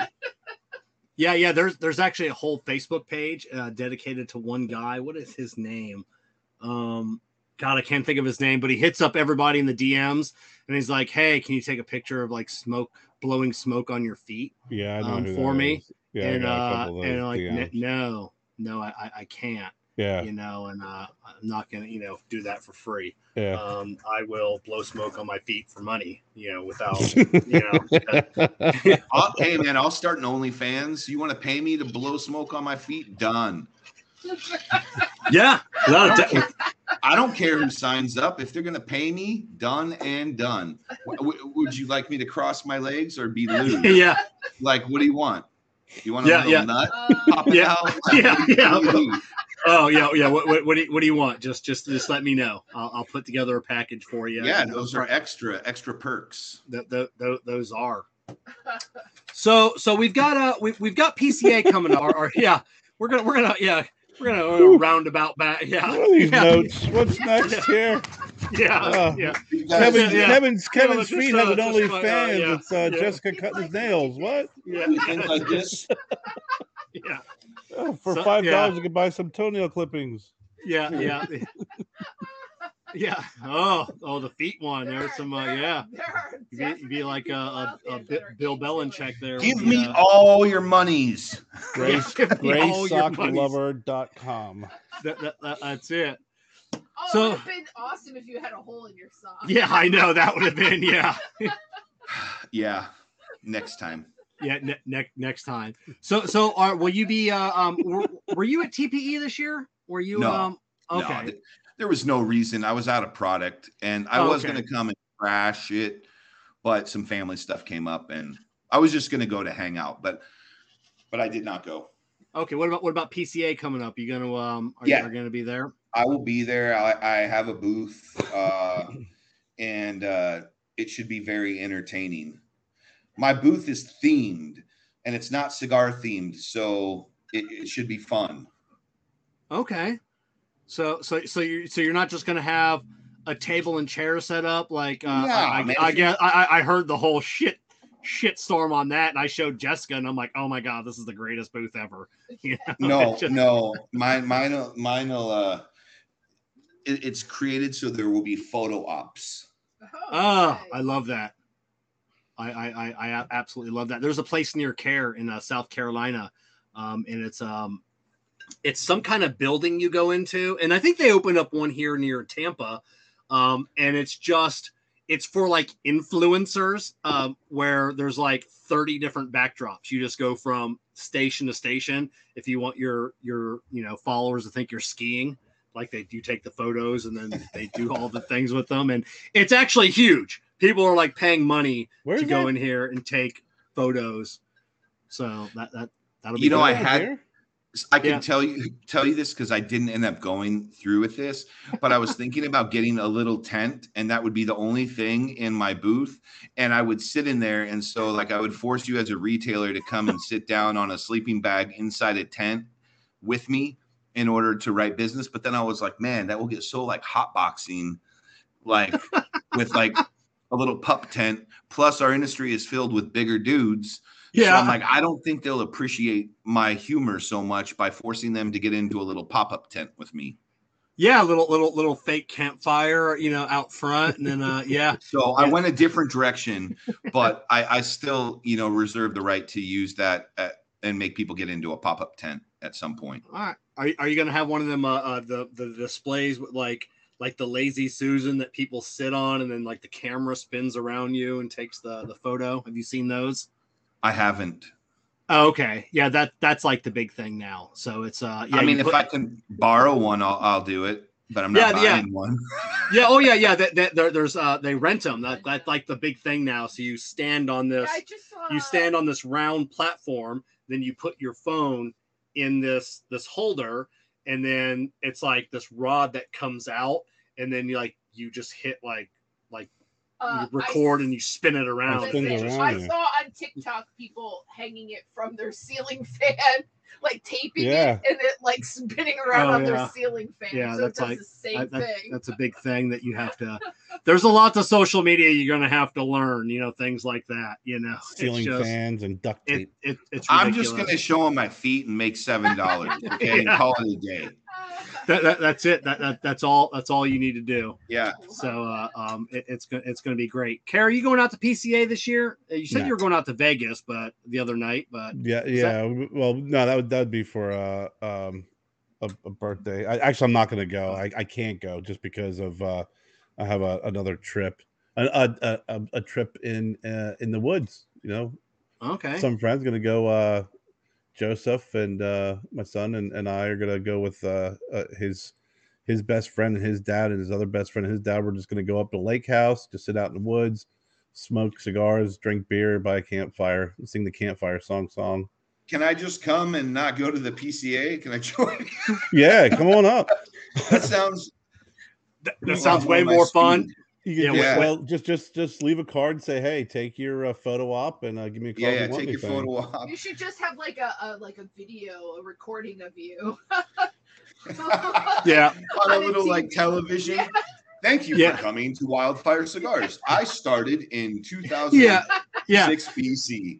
Yeah, like the Troy McClure from The Simpsons. You may know me from famous brands like Land O'Lakes butter. And it's just like, I have started my own company now. Please, please insert your card and out will pop a free sample. Yeah. like Halloween, please just take one. Just leave a bucket. Please just take one. But so are you going to be releasing something? You said earlier that you're smoking a tester, a sample. So yeah, this was something from my Honduras trip. But I do have a cigar that will be done right about the show. So I'll be using it as a show release, even if it's like, it might come like a month after or something. But my original, I'm doing a project with El Titan. And what I was originally going to launch with was this cigar. It was originally going to be the single. Okay. And it is a blend that Henderson and I, for years, have had fun with. And so that was going to be originally what I was going to release with. And then the follow-up would be coming out of Hoya. But due to the Cohiba M, or maybe I wasn't supposed to, no, but like it took over their entire production. So it got pushed back a year and a half, and it's finally my turn. So thank God I didn't wait for that. But now it's coming, and it happens to be lining up perfectly with the trade shows. So yeah, I'll have an LE coming out of Miami that'll be launching right about the show. Oh, that'd be cool. Follow up to the same, maybe like to call it like the B side. I don't know. That's just. Well, I'm not going to say what it is. But okay. I'm kind of gearing my LEs towards music themed stuff. Okay. And then my core stuff will be random. Okay.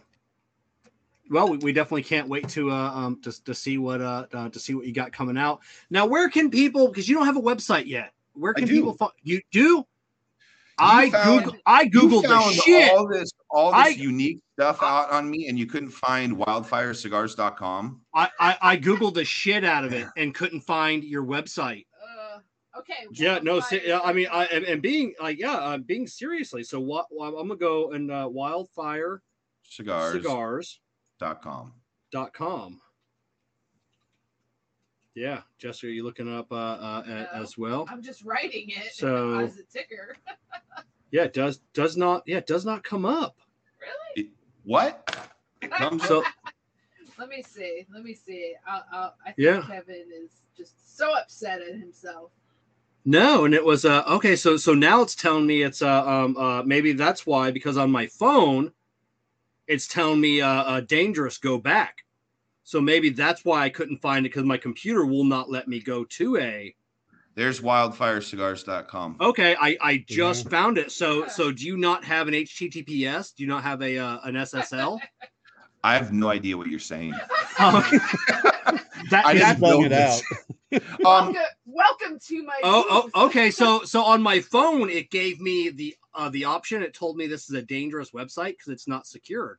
Oh, it is, because it'll burn you. See? Yeah. So yes. So now I clicked yes. I would like to continue.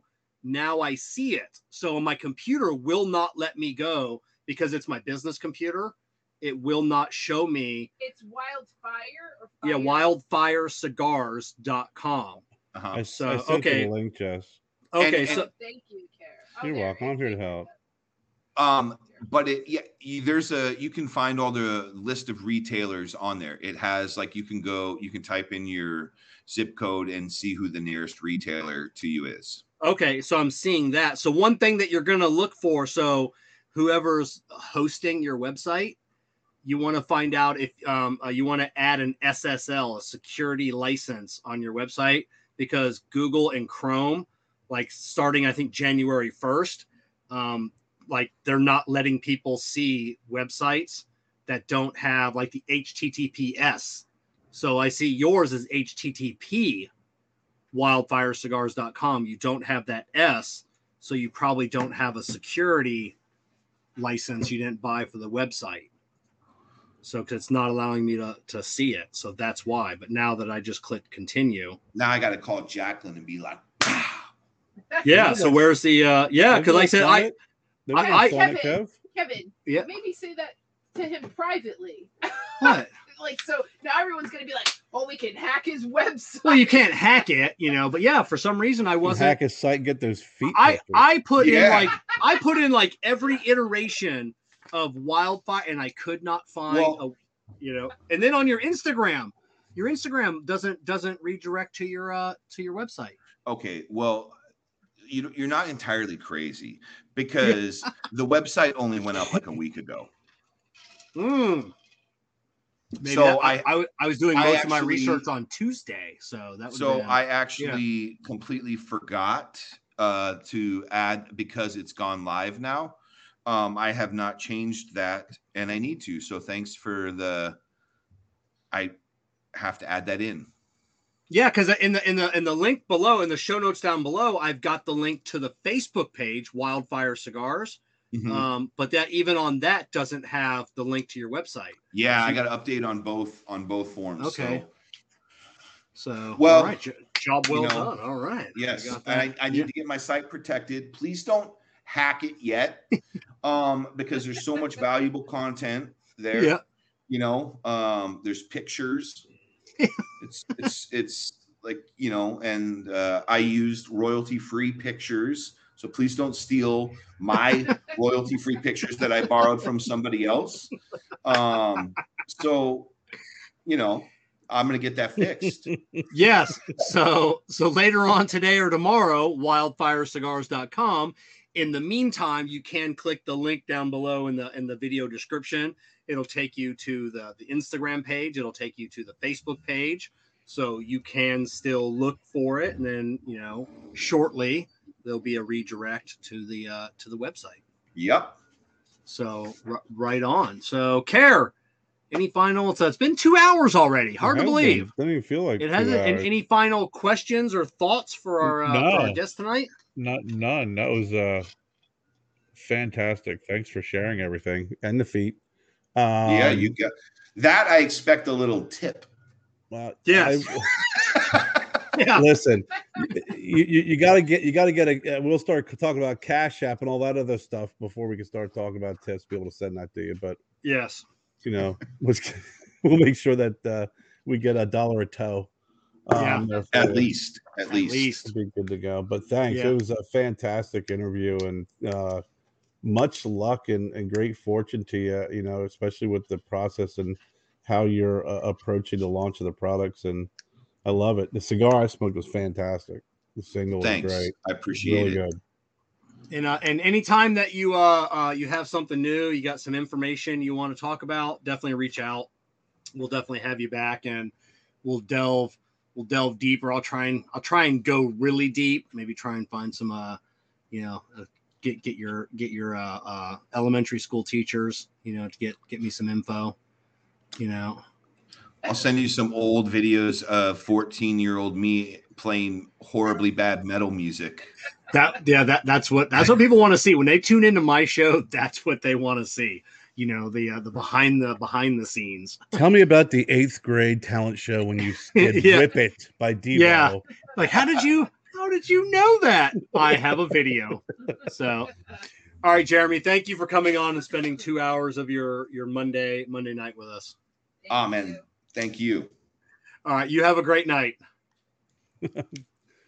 If you want the Stogie Road cigars, there is a link in the video description below, along with all the social medias for Care Viajante, Stogie Road Cigars, Cigar Prop, producer Jessica. Everything is in, like I said, the show notes down below. So once again, we want to thank all of our partners for making this show happen each and every week. Thank you to JC Newman Cigars, Cigar Medics, and Mandola Cigars. We are the muscle. Excelsior Tobacco, makers of the Doña Lydia, GTO Cigars, those who know smoke GTO, Corona Cigar, and of course, Drew Estate and Experience Acid.